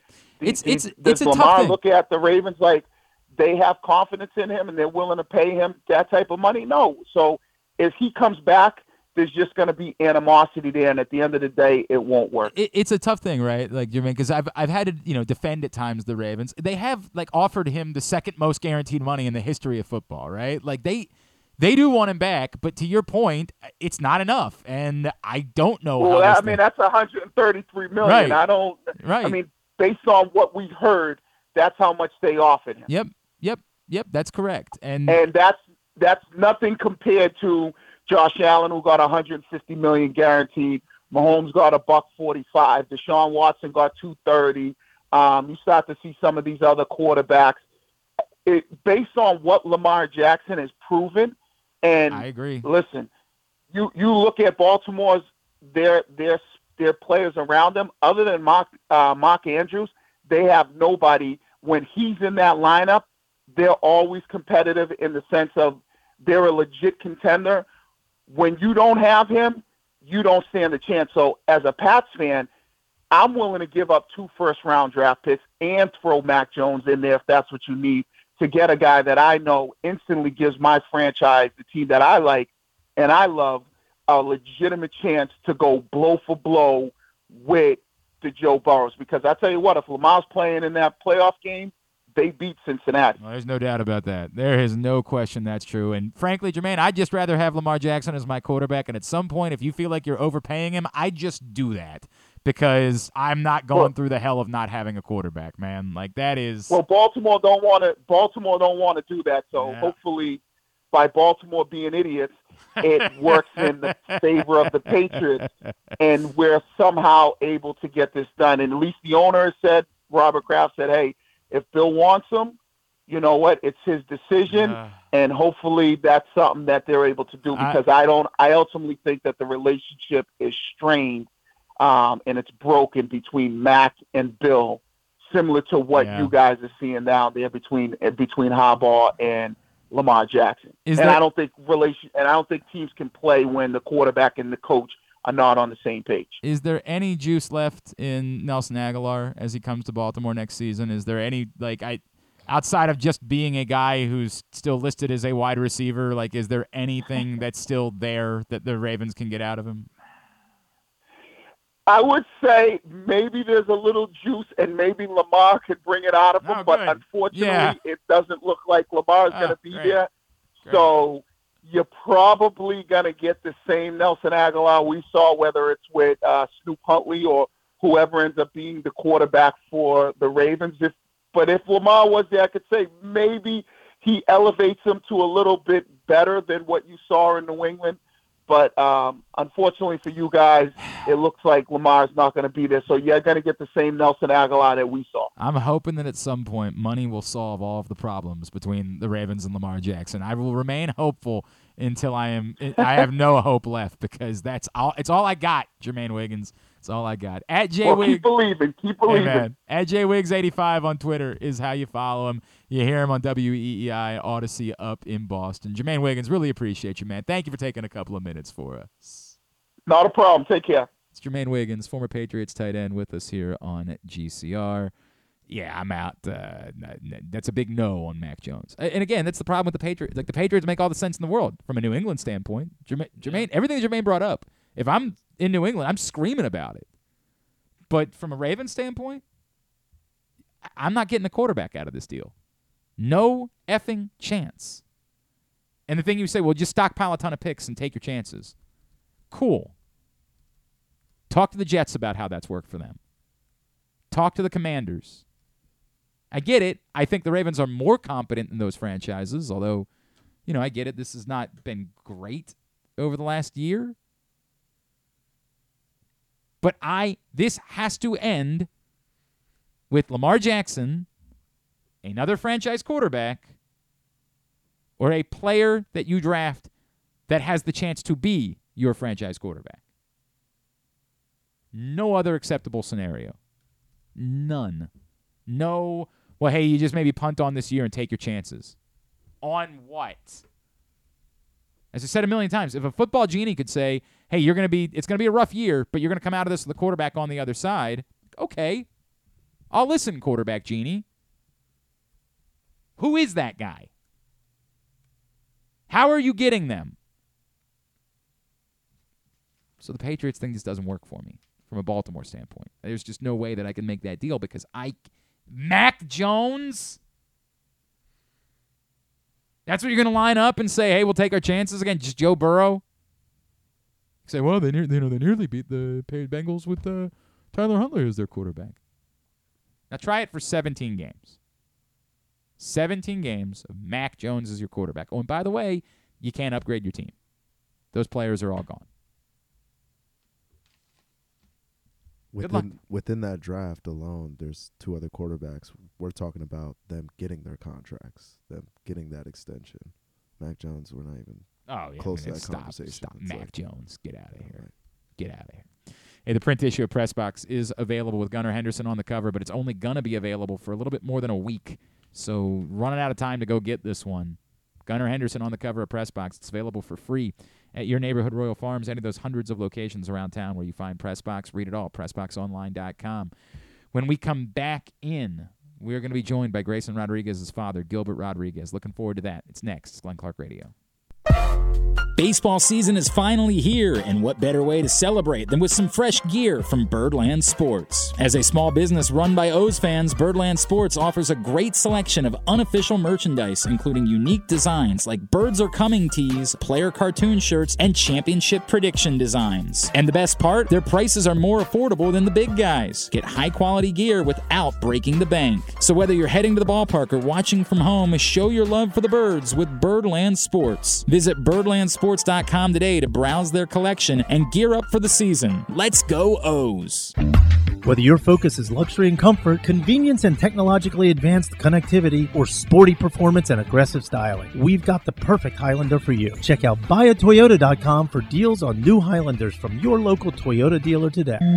Another Orioles season is in the books, and the Bat-Around was there every step of the way as the Birds posted their first winning season in 6 years. And after promoting 2 number-1 overall prospects in Adley Rutschman and Gunnar Henderson, Mike Elias has said it's liftoff from here. Hi, I'm Paul Valley, and along with my co-host Zach Goodman, we'll be here every Saturday from 10 a.m. to noon all off season, discussing every signing, trade, and waiver claim as we navigate the cold winter months that lead to spring training. You can watch us at youtube.com/PressBoxOnline and Facebook.com/PressBoxSports, or listen live at PressBoxOnline.com/radio. And if you miss a show, you can find us anywhere you get your podcasts. So tune into the Bat-Around with Paul Valley and Zach Goodman every Saturday from 10 a.m. to noon right here at PressBox Sports. Stan the Fan here, welcoming back one of my favorite sponsors, the Costas Inn. And everybody around Baltimore knows the Costas Inn is a great place to go and grab crabs, steaks, salads, soups, whatever's on your mind to eat in person. But did you know that the Costas Inn has upped their game? They are now one of the premier takeout places in Baltimore. Give them a call now to order your food, 410-477-1975. That's the Costas Inn, over 4100 North Point Boulevard. If you need more of Glenn, you can also hear him every Sunday with Rita on 105.7 The Fan. But also, if you need more of Glenn, what's wrong with you? So you can only use the Masters app on your phone and not on your... This country, man. What are we doing? What are we doing? Why is it so difficult to be able to get content? I own a television. I'd like to watch the content on my television. I feel like that shouldn't be so much to ask. I actually don't own this television. This is someone else's television. But I'd still like to be able to watch the content on that television. Why? We're going to get to the bottom of this. We're going to solve this. Charles is working on it. I don't actually even care. That's the hilarious part. This isn't like watching something I care about. But I do have the 2 leaders at the moment, by the way. I've got Cameron Young, who's 3 under. And I've got Adrian Moronk, who's 2 under. Big start for your boy. Big start to the Masters as we did our Masters pools the last couple of days. We got 2 different pools going on.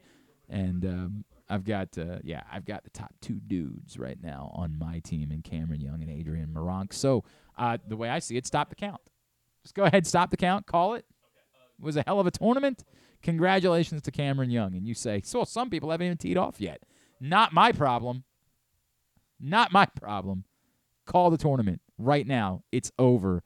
End it. Go ahead and give the jacket to Cameron Young and go ahead and give the cash to your pal GC. It's the way I see things. I don't know if it's going to work out, but it'd be nice if it did. How we coming over there? I'm downloading web video caster. I have to download that on my phone. Then you're going to be able to cast. Yeah. Well, I don't know, but you're not always going to be here. We can't get a browser. There's no browser that we could put up. All right, you know what? I'm sorry. It's nonsense. Nonsense. You think you might have a plan? There's no way. Charles might have a plan. You can install Safari on the road. Well, there we go. That's what we need. We need that if you can make it happen. Why couldn't I get there? Why is that the 4th option on this website? That seems quite silly, yes. That seems very, very silly. All right, we continue to do that as we monitor the Masters here in studio. What a day it was yesterday down in Arlington. A truly emotional scene as Grayson Rodriguez made his MLB debut. A little bit of a shaky first inning. My God, after that, you saw just how special this young man might prove to be. And we got great joy watching all of the range of emotions that his father was going through on the broadcast. And then that incredible scene afterwards of his dad greeting Grayson with, an eternally special hug. And it's an honor this morning to be joined here on GCR by Grayson's father. Gilbert Rodriguez is with us on GCR. Gilbert, it's Glenn in Baltimore. It's so great to catch up with you. Thank you for taking the time. Congratulations on a special day for your family.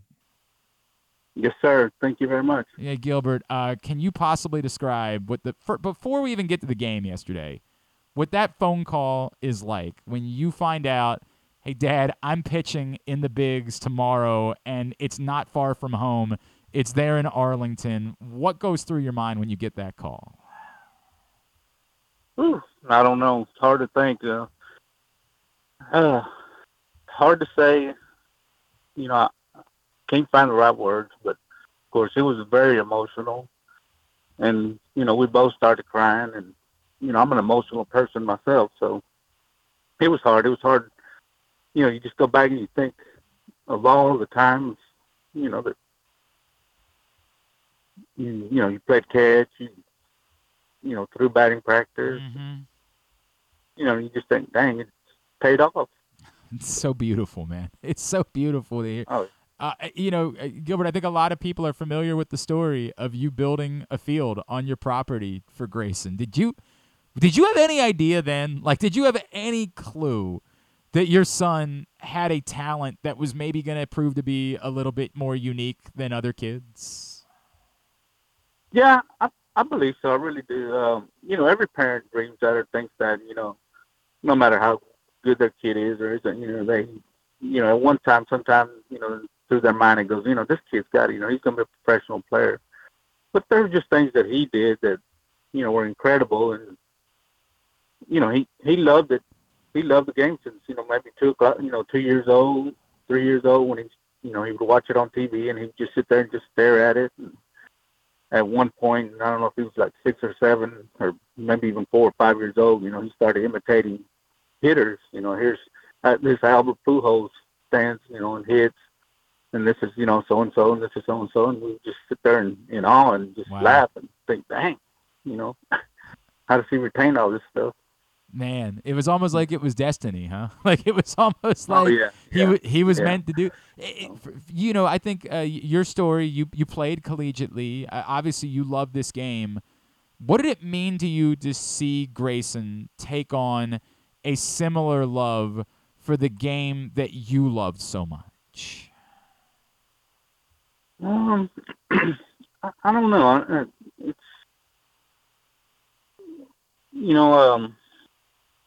I guess we just wanted that to happen, and when we saw it, it was kind of like we were just chilled and just went with it.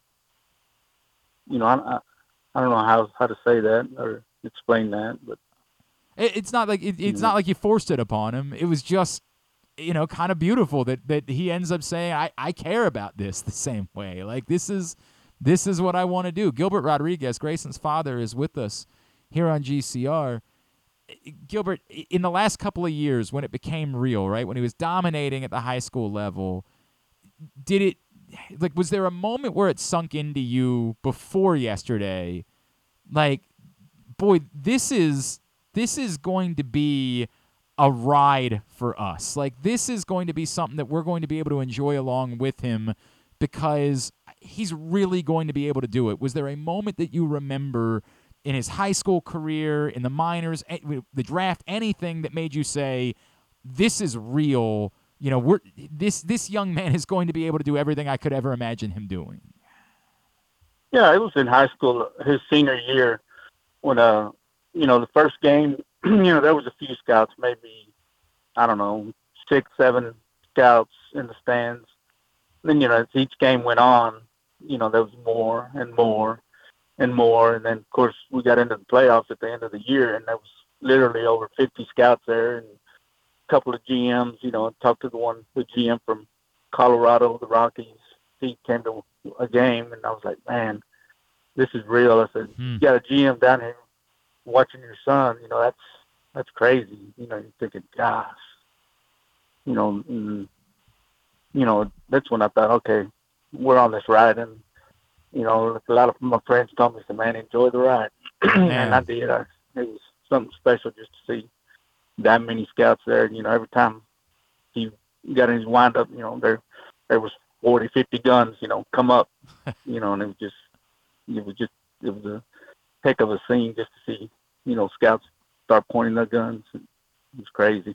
How the downs, before we get to, because yesterday was so special. But before we get to that, the downs, the injury a year ago, believing we all thought he was going to be on the major league roster, and then, he gets sent down and maybe struggled a little bit working deeper into games in the spring. How did he handle all of that? How did you handle all of that as a father? I know it's an inclination of every father to want to protect their kids and to never feel any amount of pain. I've got 2 sons of my own, and I feel that in a real way. How did you try to help him through, facing a little bit of adversity over the course of the last year? Well, the main thing, or the first thing we told him, it's in God's hands, and it's, God's got a plan for you. This, this might be the route he wants you to take for now. Just, not throw you in there as soon as, you probably should be. But, that was one thing that we tried to tell him, was, put it in God's hands and, let him do it, take care of it. And of course, they were sending him to Florida, and he asked if he could come home for a week. So he came home for a week before he went to Florida. And so that helped out a lot. He got to be with us. We got to be with him. And, we just talked, and, he was building a house. So he, that helped a little bit for him to go there and look at his house and, just be home for a little bit. And then he was ready to go to Florida. And, and so when he said, he went to Florida, he said, I'm ready. I'll get back to work and, and get back where I need to be. So that's great. That's great. Gilbert, you mentioned you're an emotional guy. I feel like every conversation I've had with Grayson, he's almost a little bit more stoic, right? Like a bit more cerebral almost. Where does that come from him, that he is able to handle these moments like yesterday so incredibly well? How has he become this kind of cerebral dude that we have gotten to know over the last couple of years? It has to come from his mother. She's pretty tough, and she'll tell you how it is in a minute. So, but she gets emotional too, and we all do. And, but I think he prepared himself in high school. Just how to handle it and stuff. So, and I never really had to. So, but I think he knew where he was headed, and he knew he'd better grab a handle on it early. There's no doubt. Yeah. Let's get to yesterday, Gilbert. It seemed like at times it was almost difficult for you to watch. It seemed like at times you were feeling it so much, and every moment was getting to you in such a way. Can you take us through some of that like roller coaster of emotions that you were feeling? Starting in the first inning when obviously you have the leadoff walk and it wasn't going the way that he wanted. But then through on those 5 innings, can you just describe what that was like being there to watch your son pitch in the major leagues? Well, I'm pretty superstitious, and I guess most baseball players are. So yeah. I've never sat. That was the first time I've sat, in a seat watching him pitch. And through that first inning, I thought, I got to get up. I got to move. I got to stand up, do what I do. I said it's not working, and of course, people wanted us to sit with our family, my family and stuff. And I'm usually back behind the backstop somewhere, up in the stands, pacing and watching. And yesterday, for the first time I sat, and I thought, oh, I can't do this. I can't do this. I can't. But I'm the same way, even when I'm standing up, and you get 2 strikes on a player or something, and, I'm a wreck, emotional wreck. So. I understand it. I understand that nervous energy, man. The problem is for me, I end up eating in those situations. I go snack to try to deal with my anxiety in those moments. Pacing is much more healthy.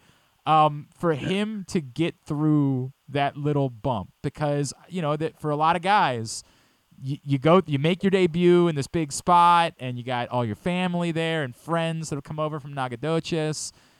For him to handle all of that and come through it and pitch so brilliantly for the next 4 innings. What did that do for you emotionally, to see him, again, take on the adversity, face it head on, and dominate from that point moving forward?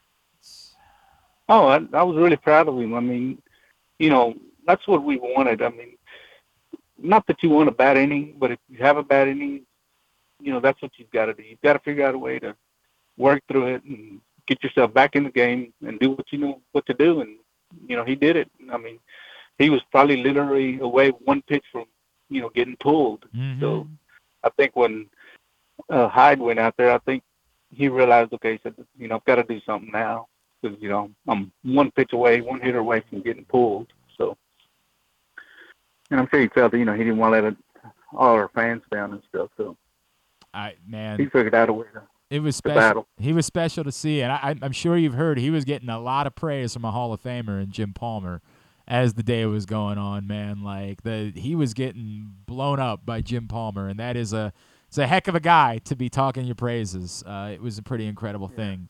The video that we got to see of the hug that you shared after the game. Is there any way to convey what your emotions were in that moment? Oh gosh, no, I don't think so. I mean, it was just, it's like I said, you just go back and you just think of all the, ground balls, hits and just everything that you've done, to get there. And it just, I don't know. I don't know how to say it. No, explain it. Or I get it. It just all comes to you all at once. It's beautiful. I mean, it's as a father, it's everybody else's dream to be able to have that moment, Gilbert. It's such a powerful thing that you're conveying right there, and the love that you have for your son, and everything that you've been through, and to see him take all of it and turn it into this opportunity that he now has to turn into one of the, the truly special players in this game. It's a powerful, powerful thing. So did you? It is. Were you able to get anything? Like I'm sure he wants to keep a lot from the game yesterday. And is there anything that you were able to get and you were able to hold on to from yesterday's game, like a keepsake of any sort? Are you talking like mentally or like? No, I mean like physically. It was like a ball, a glove, anything that you were able to hold on to. No, that hug was. Yeah, you can't do better than that. No. I mean, we've got all the balls and gloves and shoes and jerseys that that we need or want, but just to see his face and and get that hug. That was all I needed. Man, you're gonna make me get a little emotional, Gilbert. I'm gonna end up losing it here in a second. That's so cool. I hope that you're starting to feel the love from folks back here in Baltimore. I hope you and your family are starting to feel a little bit about how special we feel about this young man and how excited we are for him and for your family and for what's to come here in a few years. I hope that the next time we're talking is like at the World Series after your son mows everybody down and we're celebrating everything. Gilbert, it was such a joy to see that relationship play out yesterday. As much as it was a joy for us to watch your son pitch, to see that love that you have for him and what it meant to you, I think added so much more for every Orioles fan to see that happen. Congratulations doesn't go nearly enough. It's an awesome story. Well, thank you so much. Thank you so much. And we do love Baltimore and the fans. We had family and friends there, anticipating that he was going to pitch either Monday or Tuesday. So they went to the games. They went ahead and went to the games and stuff. And I had some friends text me, I think on Tuesday night, Monday night, said they sat by some Baltimore fans that came all the way from Baltimore watching, and anticipating that he was going to pitch also. So, there were a lot of Baltimore fans there that, came to watch him that made the trip. So that was really special, and that meant a lot. So. That's awesome. Gilbert Rodriguez. So we're very proud. So happy for you and your family. Congratulations. We can't wait to see what's next. Thank you. I know it's a busy week for you guys. Thank you for hopping on with us this morning. Yes, sir. Thank you. Gilbert Rodriguez, Grayson Rodriguez's father. Boy, that's something, man. That is there is some real power in those words, and that hug, man. I tell you, I'm a dad, and I'm soft now because I was never that hard to begin with, but I'm so much softer now because I'm a father, and like I felt it in that moment. Everything that he's describing, I felt all of it in that moment. Congratulations to Gilbert Rodriguez. Congratulations to Grayson Rodriguez, their entire family, and we're not slowing down that hype train, man. Like, remember I was talking about 3 innings? Got 5. Got 5. And by the way, at that point, it looked like he could keep going. Now, again, the Orioles are going to make decisions thinking about the now and thinking about the future. But there was, from where we were in the first inning, we were thinking about pure disaster, right? Like we were thinking about, well, Austin Voigt's going to have to come in now. You're going to send Grayson back down. Now who's going to start in 5? Like we're going through the disastrous thoughts in the first inning. And then you're coming out of it after, 4 innings later, and you're like, okay, well, this dude's never pitching again in the minor leagues. Like, go get your futures bets in now for Cy Young. Like, not for Cy Young, really. Rookie of the year, though, maybe. Maybe. Who else is out there? I mean, there's a lot of options, but that was cool. That was really cool. Thank you to Gilbert Rodriguez for taking the time for us this morning. All right, let's get into Fighting Words. Fighting Words is brought to you today by your local Toyota dealer and buyatoyota.com. The Toyota Tacoma comes in a range of models and trim lines, so you can choose the absolute perfect Tacoma to reflect your unique personality and driving habits. Check out buyatoyota.com for deals on new Tacomas from your local Toyota dealer today. Big week, a lot going on. By the way, nice backhanded compliment from our pal Andrew Stetka. He says, Oh, he said. I thought he said rarely. He actually said regularly. Yeah, it's not backhanded at all. I know. I was like, damn it. That was That was actually unbelievably kind. Son of a bitch. For a guy who rarely does. I'm just not used to that. I thought we were going back at it. That's incredibly sweet from Stecca. Damn it. Incredibly sweet. That's very sweet of you, Andrew. I love you. Thank you for that. It's very kind of him. Damn, he said something very, very nice, and I just didn't expect it. I thought it was going to be backhanded. So. Oh, and by the way, happy birthday to John in Little Rock. Happy birthday, John. Happy birthday, John. Enjoy your day, my friend. All right, big week, obviously. I assume we're starting with the thing. We will start with the event this weekend. Oh, no, I think that's where we were starting. I thought we were starting with the story of the week. What is the story of the week? The UFC and the WWE merging? It's a pretty big story, I thought it was how Bad Bunny got ripped out of the stands. Ah, yeah, there was that. Right, there was that. Yeah, I had that in a combination with. It's kind of the story. Yeah. Yeah. So that was the second part. Yeah, they're kind of getting ready for this big week they're having, reintroducing Miami with announcing this partnership with Endeavor is partnershiping with MME, and WWE and UFC are coming together. It honestly creates kind of like I think in an odd way, a healthy monopoly. So I'm going to disagree about that. But here's the bigger issue that I have with it. We ended up talking about it. It was such a big story that we talked about it earlier in the week. I couldn't wait till Thursday on this one. I have two issues. One, to me, there will never be a healthy monopoly. Like, that can't exist. It's not good for anybody. If your point is, and Griffin brought this up, the idea that like maybe a UFC fighter could also make an additional amount of money by going and doing something, dipping their toes in a WWE thing, that's all well and good. That's not competition, though. You need competition in order to have the healthiest world for fighters. Like, if you want to say, hey, maybe that's better than no option, like, okay, I can give you that, but you need there to be an actual competitor in order for a fighter to be able to figure out exactly what they're worth in order to get the most out of it. So I can't agree on healthy monopoly. I can never agree on that. The bigger concern I have is that it dances more down the road that I've talked about a lot over the years, which I soured on the UFC because they started being WWE. They started being carnival barkers, and they let Phil Brooks, who had no qualifications, and it was an embarrassment that he was involved with the UFC, but they allowed that because they just started selling out for, well, we don't really care about competition. We need buys. We need, interest. And that, to me, as a fan, is never okay. And you guys push back on what a couple of people had said about Colby Covington getting the title shot immediately, but this has happened a ton. Francis Ngannou isn't in UFC. Like, it's less and less legitimate every day, and more chosen. More and more, this is the best fighter of the guys that we've picked to allow to fight. And that's they have to run a business, and they're allowed to do whatever they want to do in running their business. But as a fan, it eroded confidence that I had in what it is that they were doing.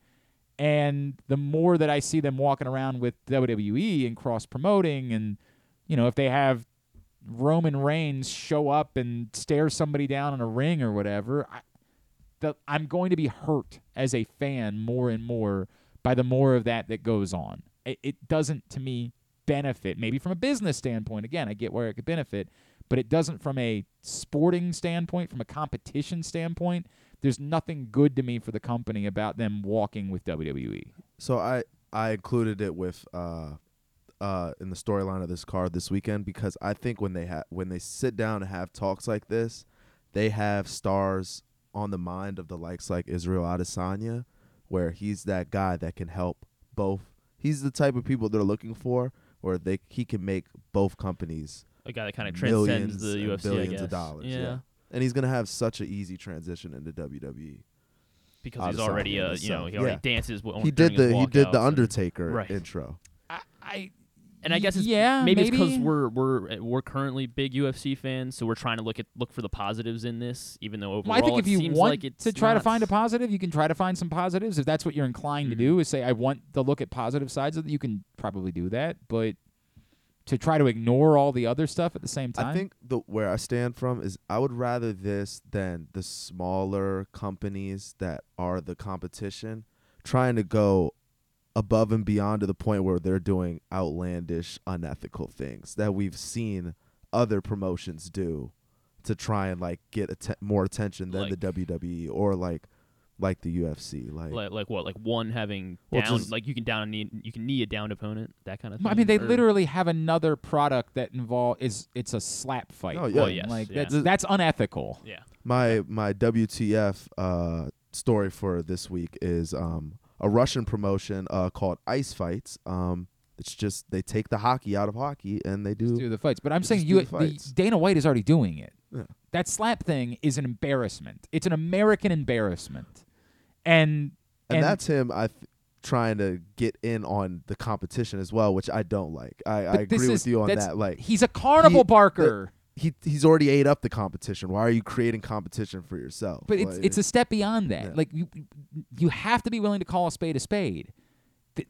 All Dana White is a carnival barker. That's it. He's no different than anyone else that's a shuckster. He's got something that he wants to sell you to make money, and he doesn't care about anything else other than trying to sell you something to profit. Now, again, this is capitalism, baby. This is America, right? Like, I get it. That's the way we do things here. And it doesn't alone inherently make him evil. There are other things about Dana White that absolutely make him evil. He's garbage. I had to go through that thing with Dana White. Like, I had to go through the, hey, man, I appreciate that you're at the helm of this product that I like. And then I had to figure out, like, oh, right, but you suck. Like, you suck. Yeah. You're no different than anybody else. Like, you're awful. You have the right to be. This is America. That's the way that it works. If nobody's going to charge him for slapping his wife, then, like, the system is what the system is. That's the way that it goes. But, like, not a fan. Never will be again. I don't know that he could do anything that could get me back to saying I like Dana White. Again, that's not the bigger problem. He wants you to like the fighters. Actually, that's not true. He really wants you to be a fan of Dana White because he wants to be the face of the company. Fridays and right. Like, he definitely wants you to be a Dana White fan. But I can be a fan. Like, I like watching John Jones fight. Mm-hmm. So when John Jones fought, I went out and watched it. Right. Like, I'm going to do that. But man, none of this is good. Again, from a business standpoint, if I worked for the UFC, I'd say this is a good thing. But from a fan standpoint, leaves you worried. It definitely. Who do you think it benefits more, the UFC or WWE?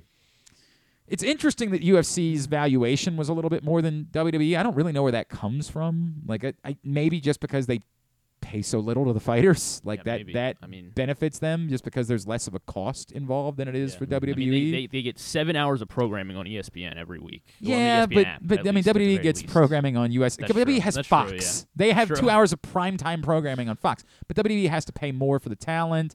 They have to have a training facility for the like. Think about it's maybe a well-run. It's business. the year-long. It's the year-long like traveling show. The WWE. That's true. They got to send UFC the last couple years. half their shows have been in their own facility. That's a very good point. So it might be that the costs have what led to the valuation of UFC being slightly more. And it wasn't overwhelming. I don't remember what the number. It might have been like 12 to 9. I thought it was 10 to 8, something in that neighborhood. Whatever it was, it wasn't drastic. But it was interesting to me because if you had asked me before this week, hey, which company would have a higher valuation, I would probably have said WWE, right? They've been around a lot longer. They have more name brand. Yeah. They have a more familial audience. That's why Fox wanted them, is because it was family type of programming they could put on TV. The UFC will never have that. So, that was a surprising thing to me. I would just have to dig more into, why that's the case and how that works. But from that standpoint, you would say that it's more beneficial to WWE, right? Because they get to partner with the company that's valued slightly more than they are. But I would almost say the only value is WWE. The other thing you got to keep in mind is you care deeply about Israel Adesanya. He's one of the biggest stars in UFC, and he's not a name brand. Yeah.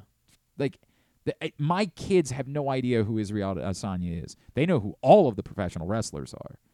They don't know a single UFC fighter. One. So I don't know. Like, can there be places where it makes sense, again, from a business standpoint, for them to walk together? Absolutely. But While we're talking about Dana White, hashtag Fire Vince McMahon is trending right now. Well, I mean, Vince McMahon's also garbage. Yes. And probably even more garbage than Dana White is as a person. Like, I think we have even more on Vince McMahon than we have on Dana White. I'm in a strange place with that, too, because professional wrestling fans are very upset because part of this announcement was that Vince McMahon would get a little bit more control again of WWE, and apparently the first show they did after this announcement was Monday night, and he was right back to being in charge of everything, and the talent is beside themselves about that. Like, it's so funny that Aaron Oster pointed out to me, like, the similarities between the McMahons and the Roy family from Succession, and I'm like, oh my God, it's exactly that. Like, that's exactly what this is. That no matter... You got to inform me on Succession. Oh, dude, you have to watch. Okay. There's no one to root for. You hate everyone. Everyone sucks. Everyone is awful, and you can't stop watching. It's still a little funny, Just right? that alone makes me think, okay, dude, it's Stephanie McMahon, it's the Shane O'Mac. Like, and for moments you Can't find like 'em. for moments you find yourself kind of liking that. Like, for a moment you're like, well, this is better than Vince, so I want this guy to be in charge. And then you remember that guy is always going to default back to Vince when all's said and done. Like Kendall. Oh my God, you are I right. can't I will believe. say my top favorite WWE WWF moment is Shane O'Mac off the top turnbuckle. Yeah. With the drop kicking. Yep. I can't remember who it was. Into a trash can. Trash can, 100%. Oh. Shane O'Mac, by the way, showed back up at 53 years old at WrestleMania this year. Jumped in the air one time and tore his quad. Oh, God. And they had to bail out of the stunt and have instead Snoop Dogg come running into the ring and perform a people's elbow on The Miz and score a pin over The Miz in order to save face for the segment that they had planned for Shane McMahon. It was, oh God, it was, I don't know, good on Snoop Dogg for handling it as well as he did in the circumstance, but Jesus Christ.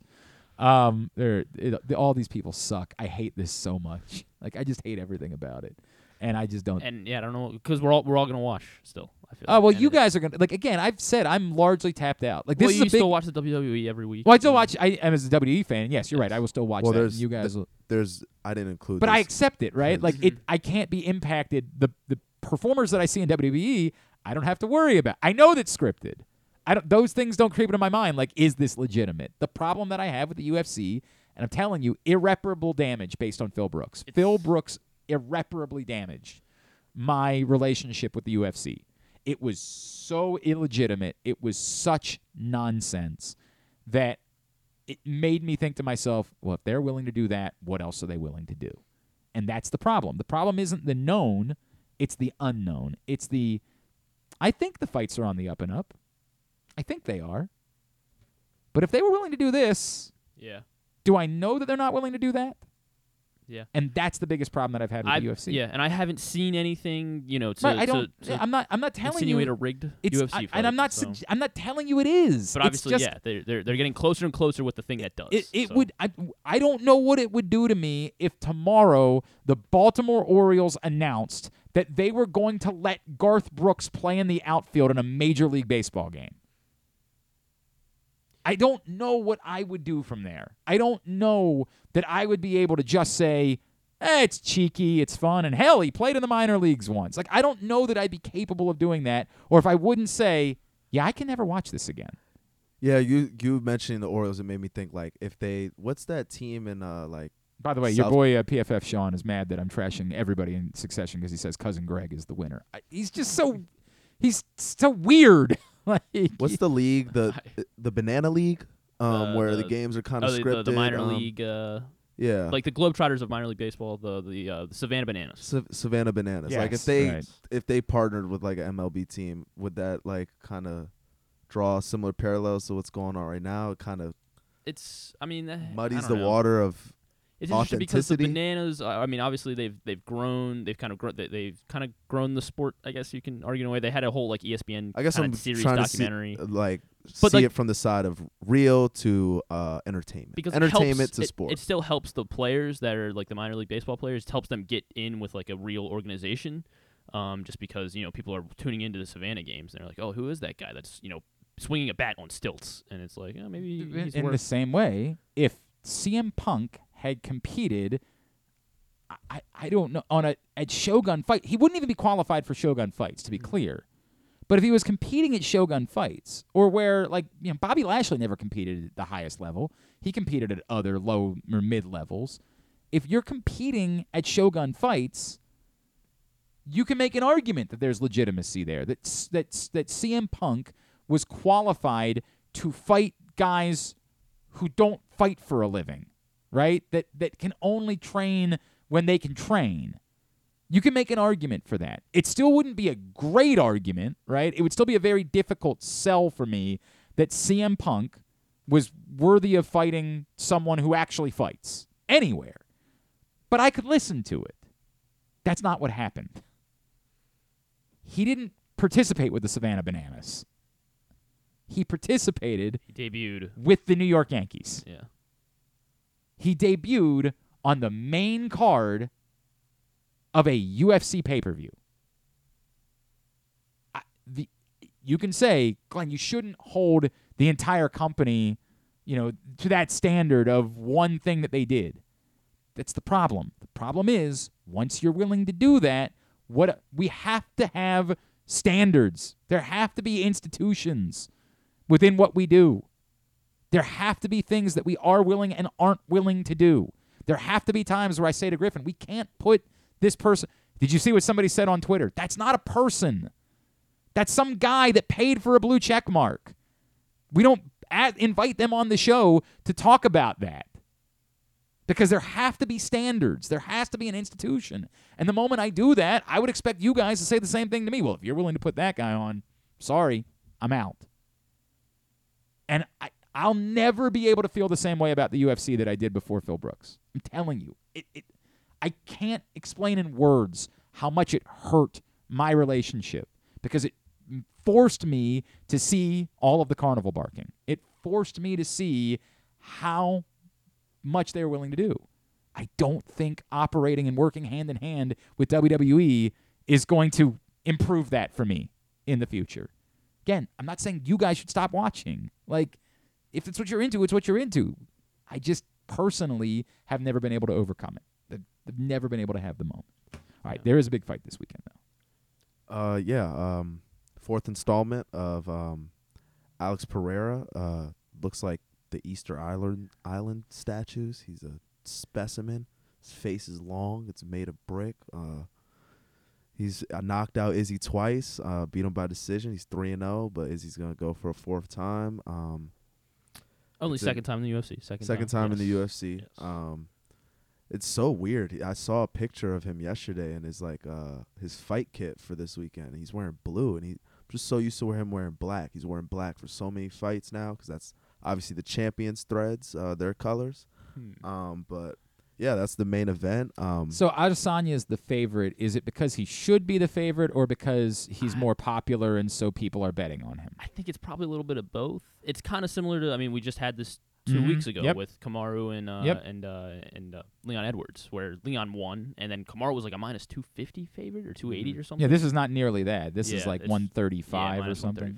Yeah, I think it's popularity and also popularity with the people who are not like diehard fans, and then for the diehard fans, I think they're respecting how accomplished Izzy is in the game and thinking he's got to get him at least once. Right. Like, and because even if you watch the kickboxing fights from before, like they were still really close fights, and Izzy I think he was winning the first one when he got knocked out. Okay. And then same with a couple months ago when they were fighting. It was still a very close fight, and Izzy had his moments, and Pereira obviously just had the biggest moment.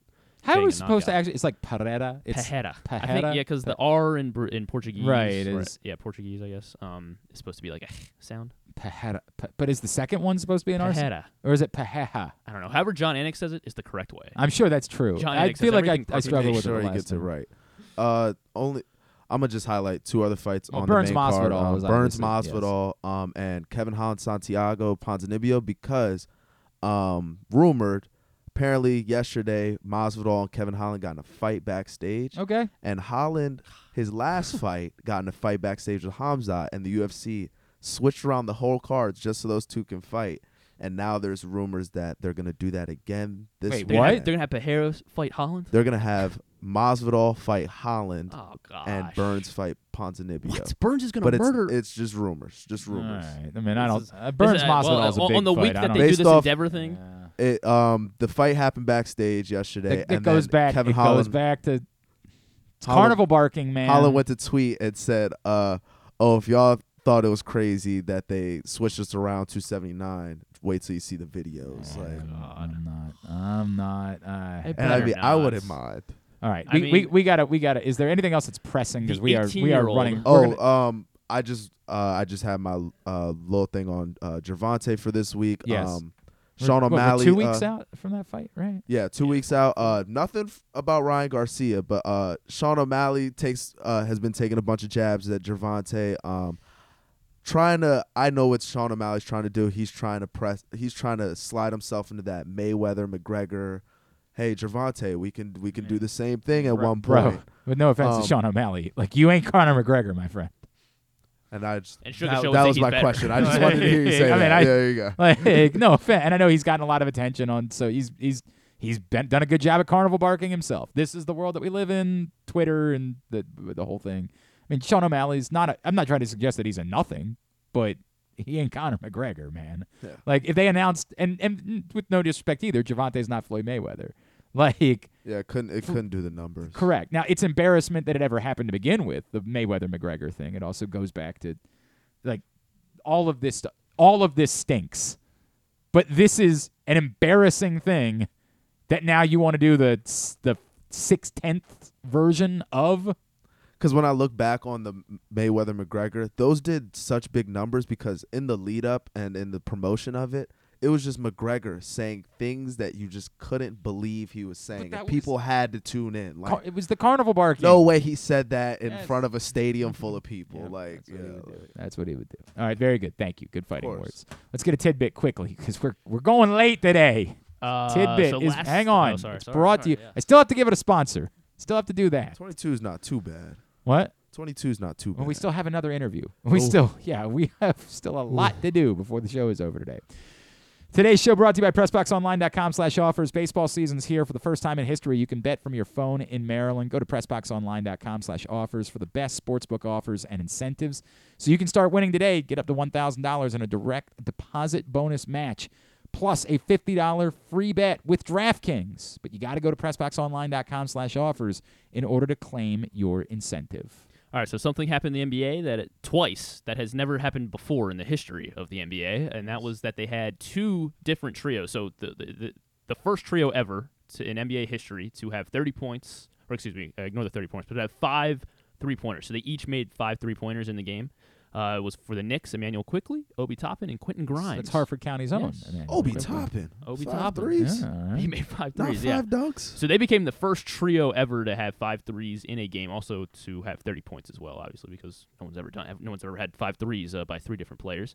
And then a couple hours later, actually less, I think even less than that, the Pelicans became the second trio to ever do this. Because Trey Murphy III, C.J. McCollum, and Herb Jones. What a random group of players. Yep. What a extraordinarily random. 5 threes. How about that? All 6 of those players did, and it was the first time ever that we've seen a trio on the same team do it. I'm kind of a little surprised. Aren't we that, supposed to be in playoff basketball? But I'm a little bit surprised that, Curry Thompson and somebody, Poole, whoever. Yeah, stumbled across 5 threes. I mean, I guess. Yeah, I mean, they didn't really have Iguodala was never really a shooter. Maybe that's because Draymond Green believes himself to be a shooter, but maybe that's obviously. why it has happened because we're at the end of the season, so the stars are either resting or they're not playing as much. I mean, so you have top, Quentin Grimes in New York. Those are kind of top guys. Yeah, though. I mean, Quentin Grimes won't play as much when Jalen is. Well, yeah, there isn't really this concept of resting in the league anymore. Right. When I said aren't the playoffs here, you think the defenses are tightening because it is wild to me. The seedings are so close. It completely caught me off guard that this was the final week of the regular season. It utterly caught me off guard that it was the final week of the regular season. I'm like, because the season goes until damn July. You know what I mean? You just forget how long the playoffs are. Go ahead. Both those teams also scored 138 points exactly in their wins. How about that? Yeah. All right, and then on Tuesday, that was Tuesday night, LeBron had he scored the game-winning basket in the final 30 seconds of their overtime win And then he now has the most clutch field goal. Well, actually, he in the last, I forget what the exact stat was, but I wanted to ask, most clutch field goals made to tie or take the lead in the playoffs since 1997.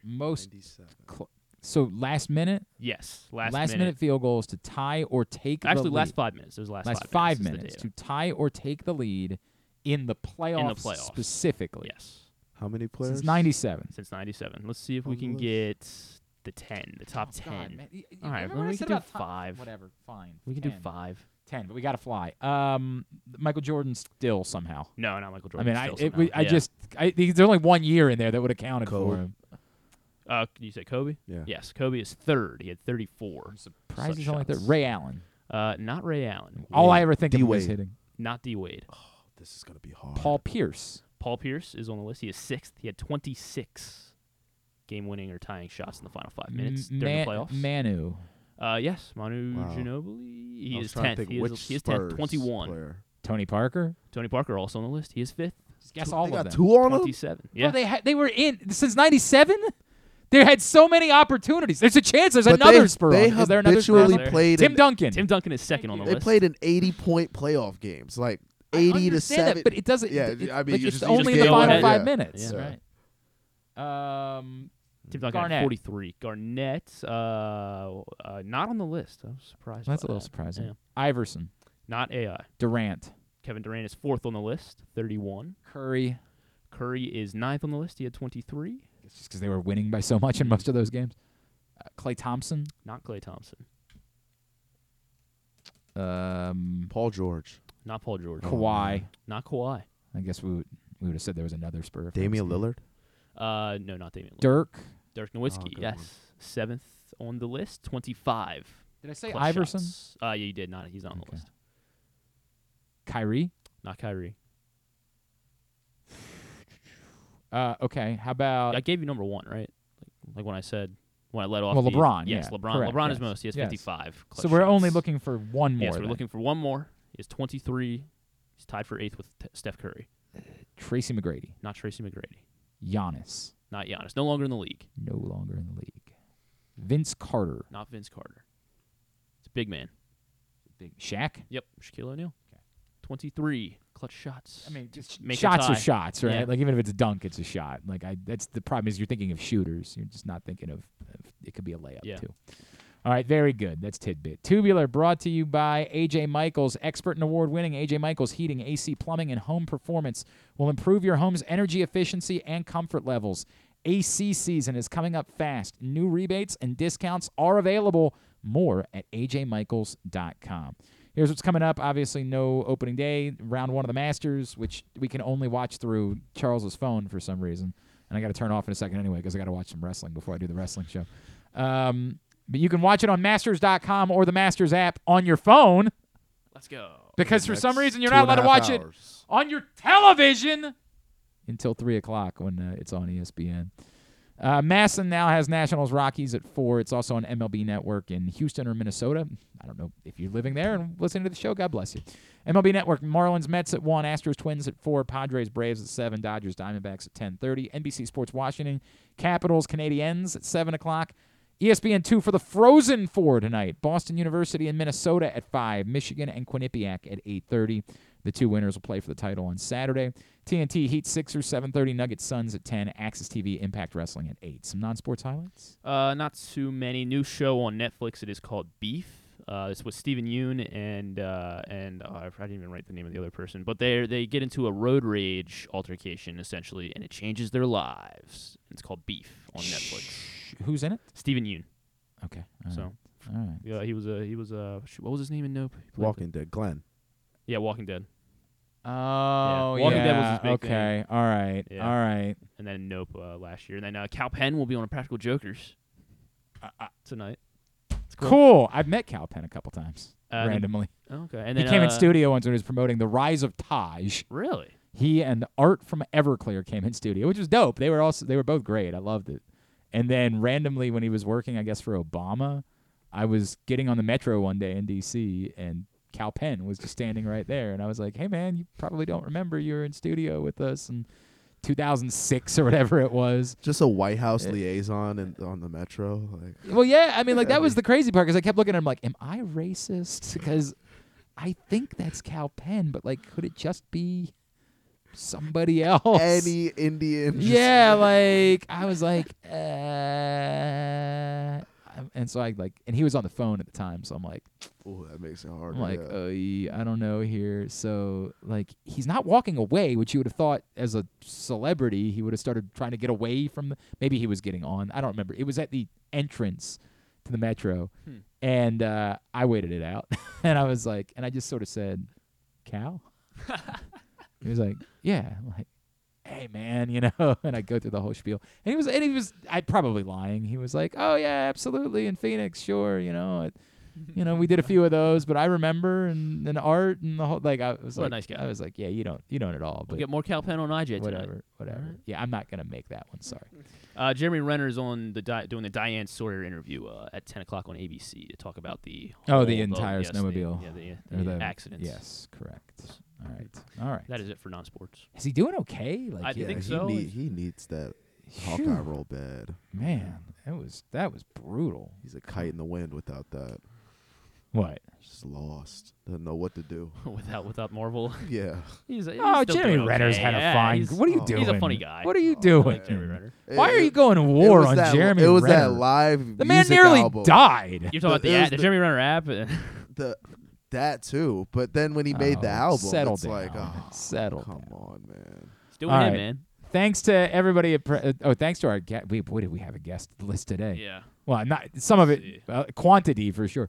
Thanks to Ronnie Brown, Dundalk native from Shepherd, getting ready for the NFL draft. Chris Rose joined us. Thanks to Ryan Odom, who's about to join us. Thanks to Jermaine Wiggins. Thanks to Gilbert Rodriguez. Holy crap, we had 6 guests today. Thanks also to Kyle Stackpole from CBS. We'll get all of it up in the greatest hits section of the oh my God, it's so good. tab at GlennClarkRadio.com. And tomorrow, nothing. Stan the Fan in studio. That's what we got so far tomorrow. We're going to do a shorter show for sure tomorrow. We will not give you a full 2 hours because I want to get out of here and get to the game. So frankly, I got up early this morning to do some work. I'm not coming in early. We've given you plenty of bonus content during the week. We can end the show a little bit early tomorrow. It's going to be okay. We're going to be all right.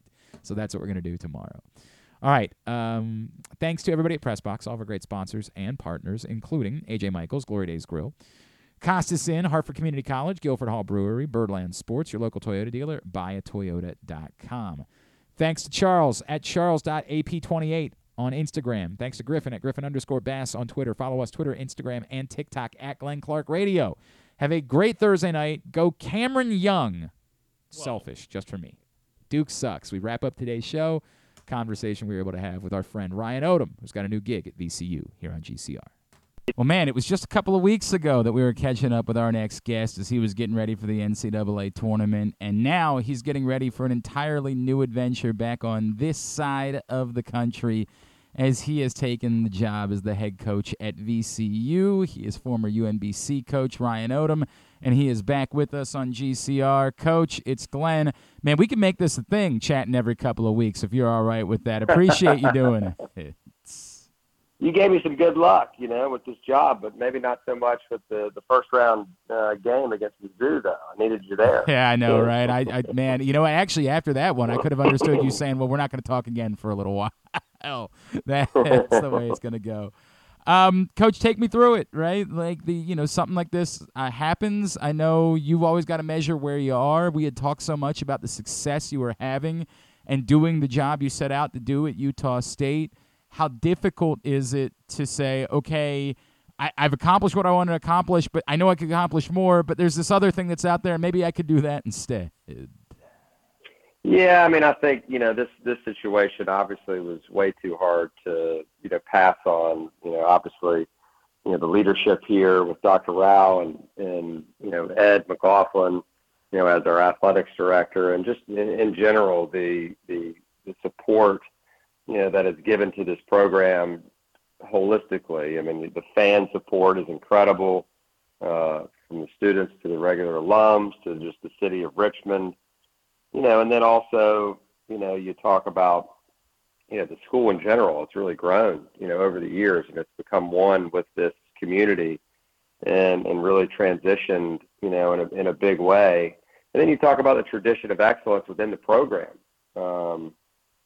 It's in a lot of ways very similar to the place that we were leaving, out at Utah State in terms of the interest level and the enthusiasm for the basketball program. And so we certainly were not having to give that up coming here.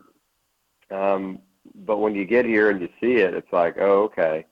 I mean, this is a high major job here. I mean, this is a job that, certainly has a tradition of excellence. And, even before Shaka and his staff and players obviously, really took it to another level. And even before that, there's some great players, great coaches, great, just teams in general. And for us to be a part of that, it's tremendous. And then you add on top of that, it's basically an opportunity to get back into our network, where we spent the greater part of my high school days, my college days. It's definitely a match for us. And that was the part that jumped out to me as much, Coach. I know, look, Utah State's an amazing place, but this is the side of the country and the part of the world where, you've spent so much of your life and you have so many connections. How much did that play in this factor that, maybe if this opportunity wasn't here, it might not be the time or it might not be the place for you? Yeah, you don't know when these opportunities are going to present themselves. And obviously I'm thankful for the players and coaches that have worked for us, at Utah State and the different stops. I'm not here if it wasn't for my experience at UMBC and the players that played there, right? And so, coaches, lead the charge, right, and are a lot of times the face, but the players are the ones that get it done. And I've been very fortunate to have great players over the years, that I've been the head coach. And certainly it was a factor coming home, getting closer. I grew up in Charlottesville, right down the road when my father was an assistant there, and coached at Virginia Tech, coached at American, coached at UMBC, coached even south in Charlotte, in Lenore-Rhine. And so I've always kind of surrounded Richmond and always found myself coming back this way. And then you add in, I went to college in Hampton-Sydney, which is 50 minutes from here. So I've got teammates and coaches, that coach me all around, that live in the city here. So, it just makes sense, for us at this particular time. And we couldn't be more proud to be the coach here at VCU. He's Ryan Odom, of course, former UMBC coach, now at VCU. He's with us here on GCR. Coach, a couple things that jumped out at me. I saw that someone in the press conference already went ahead and took care of asking the question. Famously, your connections with Virginia, not only from the win, but as you pointed out, going back to your dad, growing up there. The idea of that being a game that could happen again, like that seems kind of, I hadn't even thought about it, honestly, when I saw you take the job. But when I saw someone bring it up, I was like, oh, that would really be great. Is it something you'd like to see happen in the future? Yeah, I mean, I actually mentioned, in Utah State, back in the days, we always play, not we, but back the old coaches and players used to play BYU twice. They used to play Utah twice. They used to play Weber State twice. And, obviously the times have changed. And when you're in different conferences like we are with the University of Virginia and Virginia Tech and Old Dominion now, it makes it a little bit harder. Yeah. You get used to those natural rivalries when you're in the same conference. And when that changes, it's harder to do. But it doesn't mean that, we certainly wouldn't be open to playing anybody in our state. They're all good games. And certainly Virginia and Virginia Tech would make sense for us going forward. It's good for the fans. It's good for the players. It's good for national rivalries. But, we'll see how it shakes out.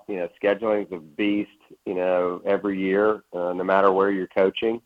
It's really hard to get games, hard to get people to come into your building, especially when you have a good team and a good program. And so we'll kind of see how it shakes out. But, obviously, we have a ton of respect, for Coach Bennett and his staff and the players and the history of success, that they've had over there. And the same with Virginia Tech. I worked there for 7 years. And, it's certainly a good place as well. I happen to know how much you celebrated them winning a national championship a couple years ago. I know that that was something. No doubt. Yep, you felt really good about. From a local standpoint, Coach, I know Ace is in the transfer portal, and we'll see how everything plays out. Yeah. But I do wonder, like, when he was coming up in Baltimore and you were here, did you have any connection with him at all? Was he somebody that was ever on your radar? Did you always kind of know he was probably going to end up a little bit above a UMBC when he was coming up in this part of the world? Yeah, I think that was pretty evident. He's a dynamite player, a dynamite kid. And certainly we spent plenty of time over there at St. Francis, with Coach Miles and watching their teams and all the different players that he had over the years there and still has.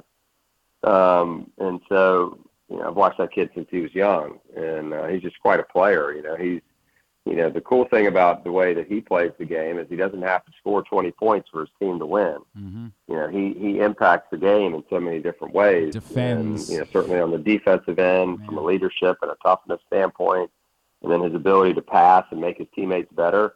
He's just a really good player. And, he's very close with his previous staff, as he should be, and that's the way you want it to be. When you're coaching players and there's a connection there. And I don't know where he'll end up. Obviously, he's more than welcome to stay here at VCU. We'd love to coach him, but and all these guys. But such is life in the transfer portal nowadays.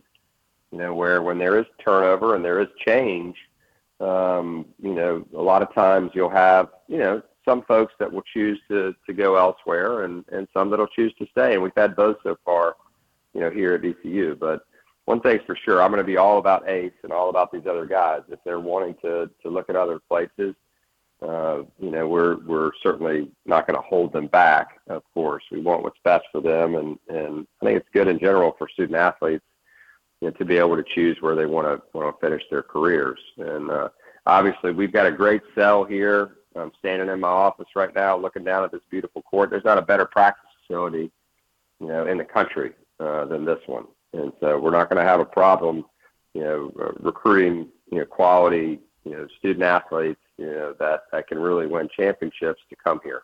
I have no doubt that that's true. I know a lot of VCU fans got very excited because of a tweet he sent the other day that said "run it back" with some question marks, and I can only imagine how much of a boon that would be for your program at this point, if that were to play out that way. Coach, no doubt. Can you define it for me? Like you obviously were able to get kids to come to Utah State, but given your history, was it more difficult? Was it creating relationships and diving into that side of the world?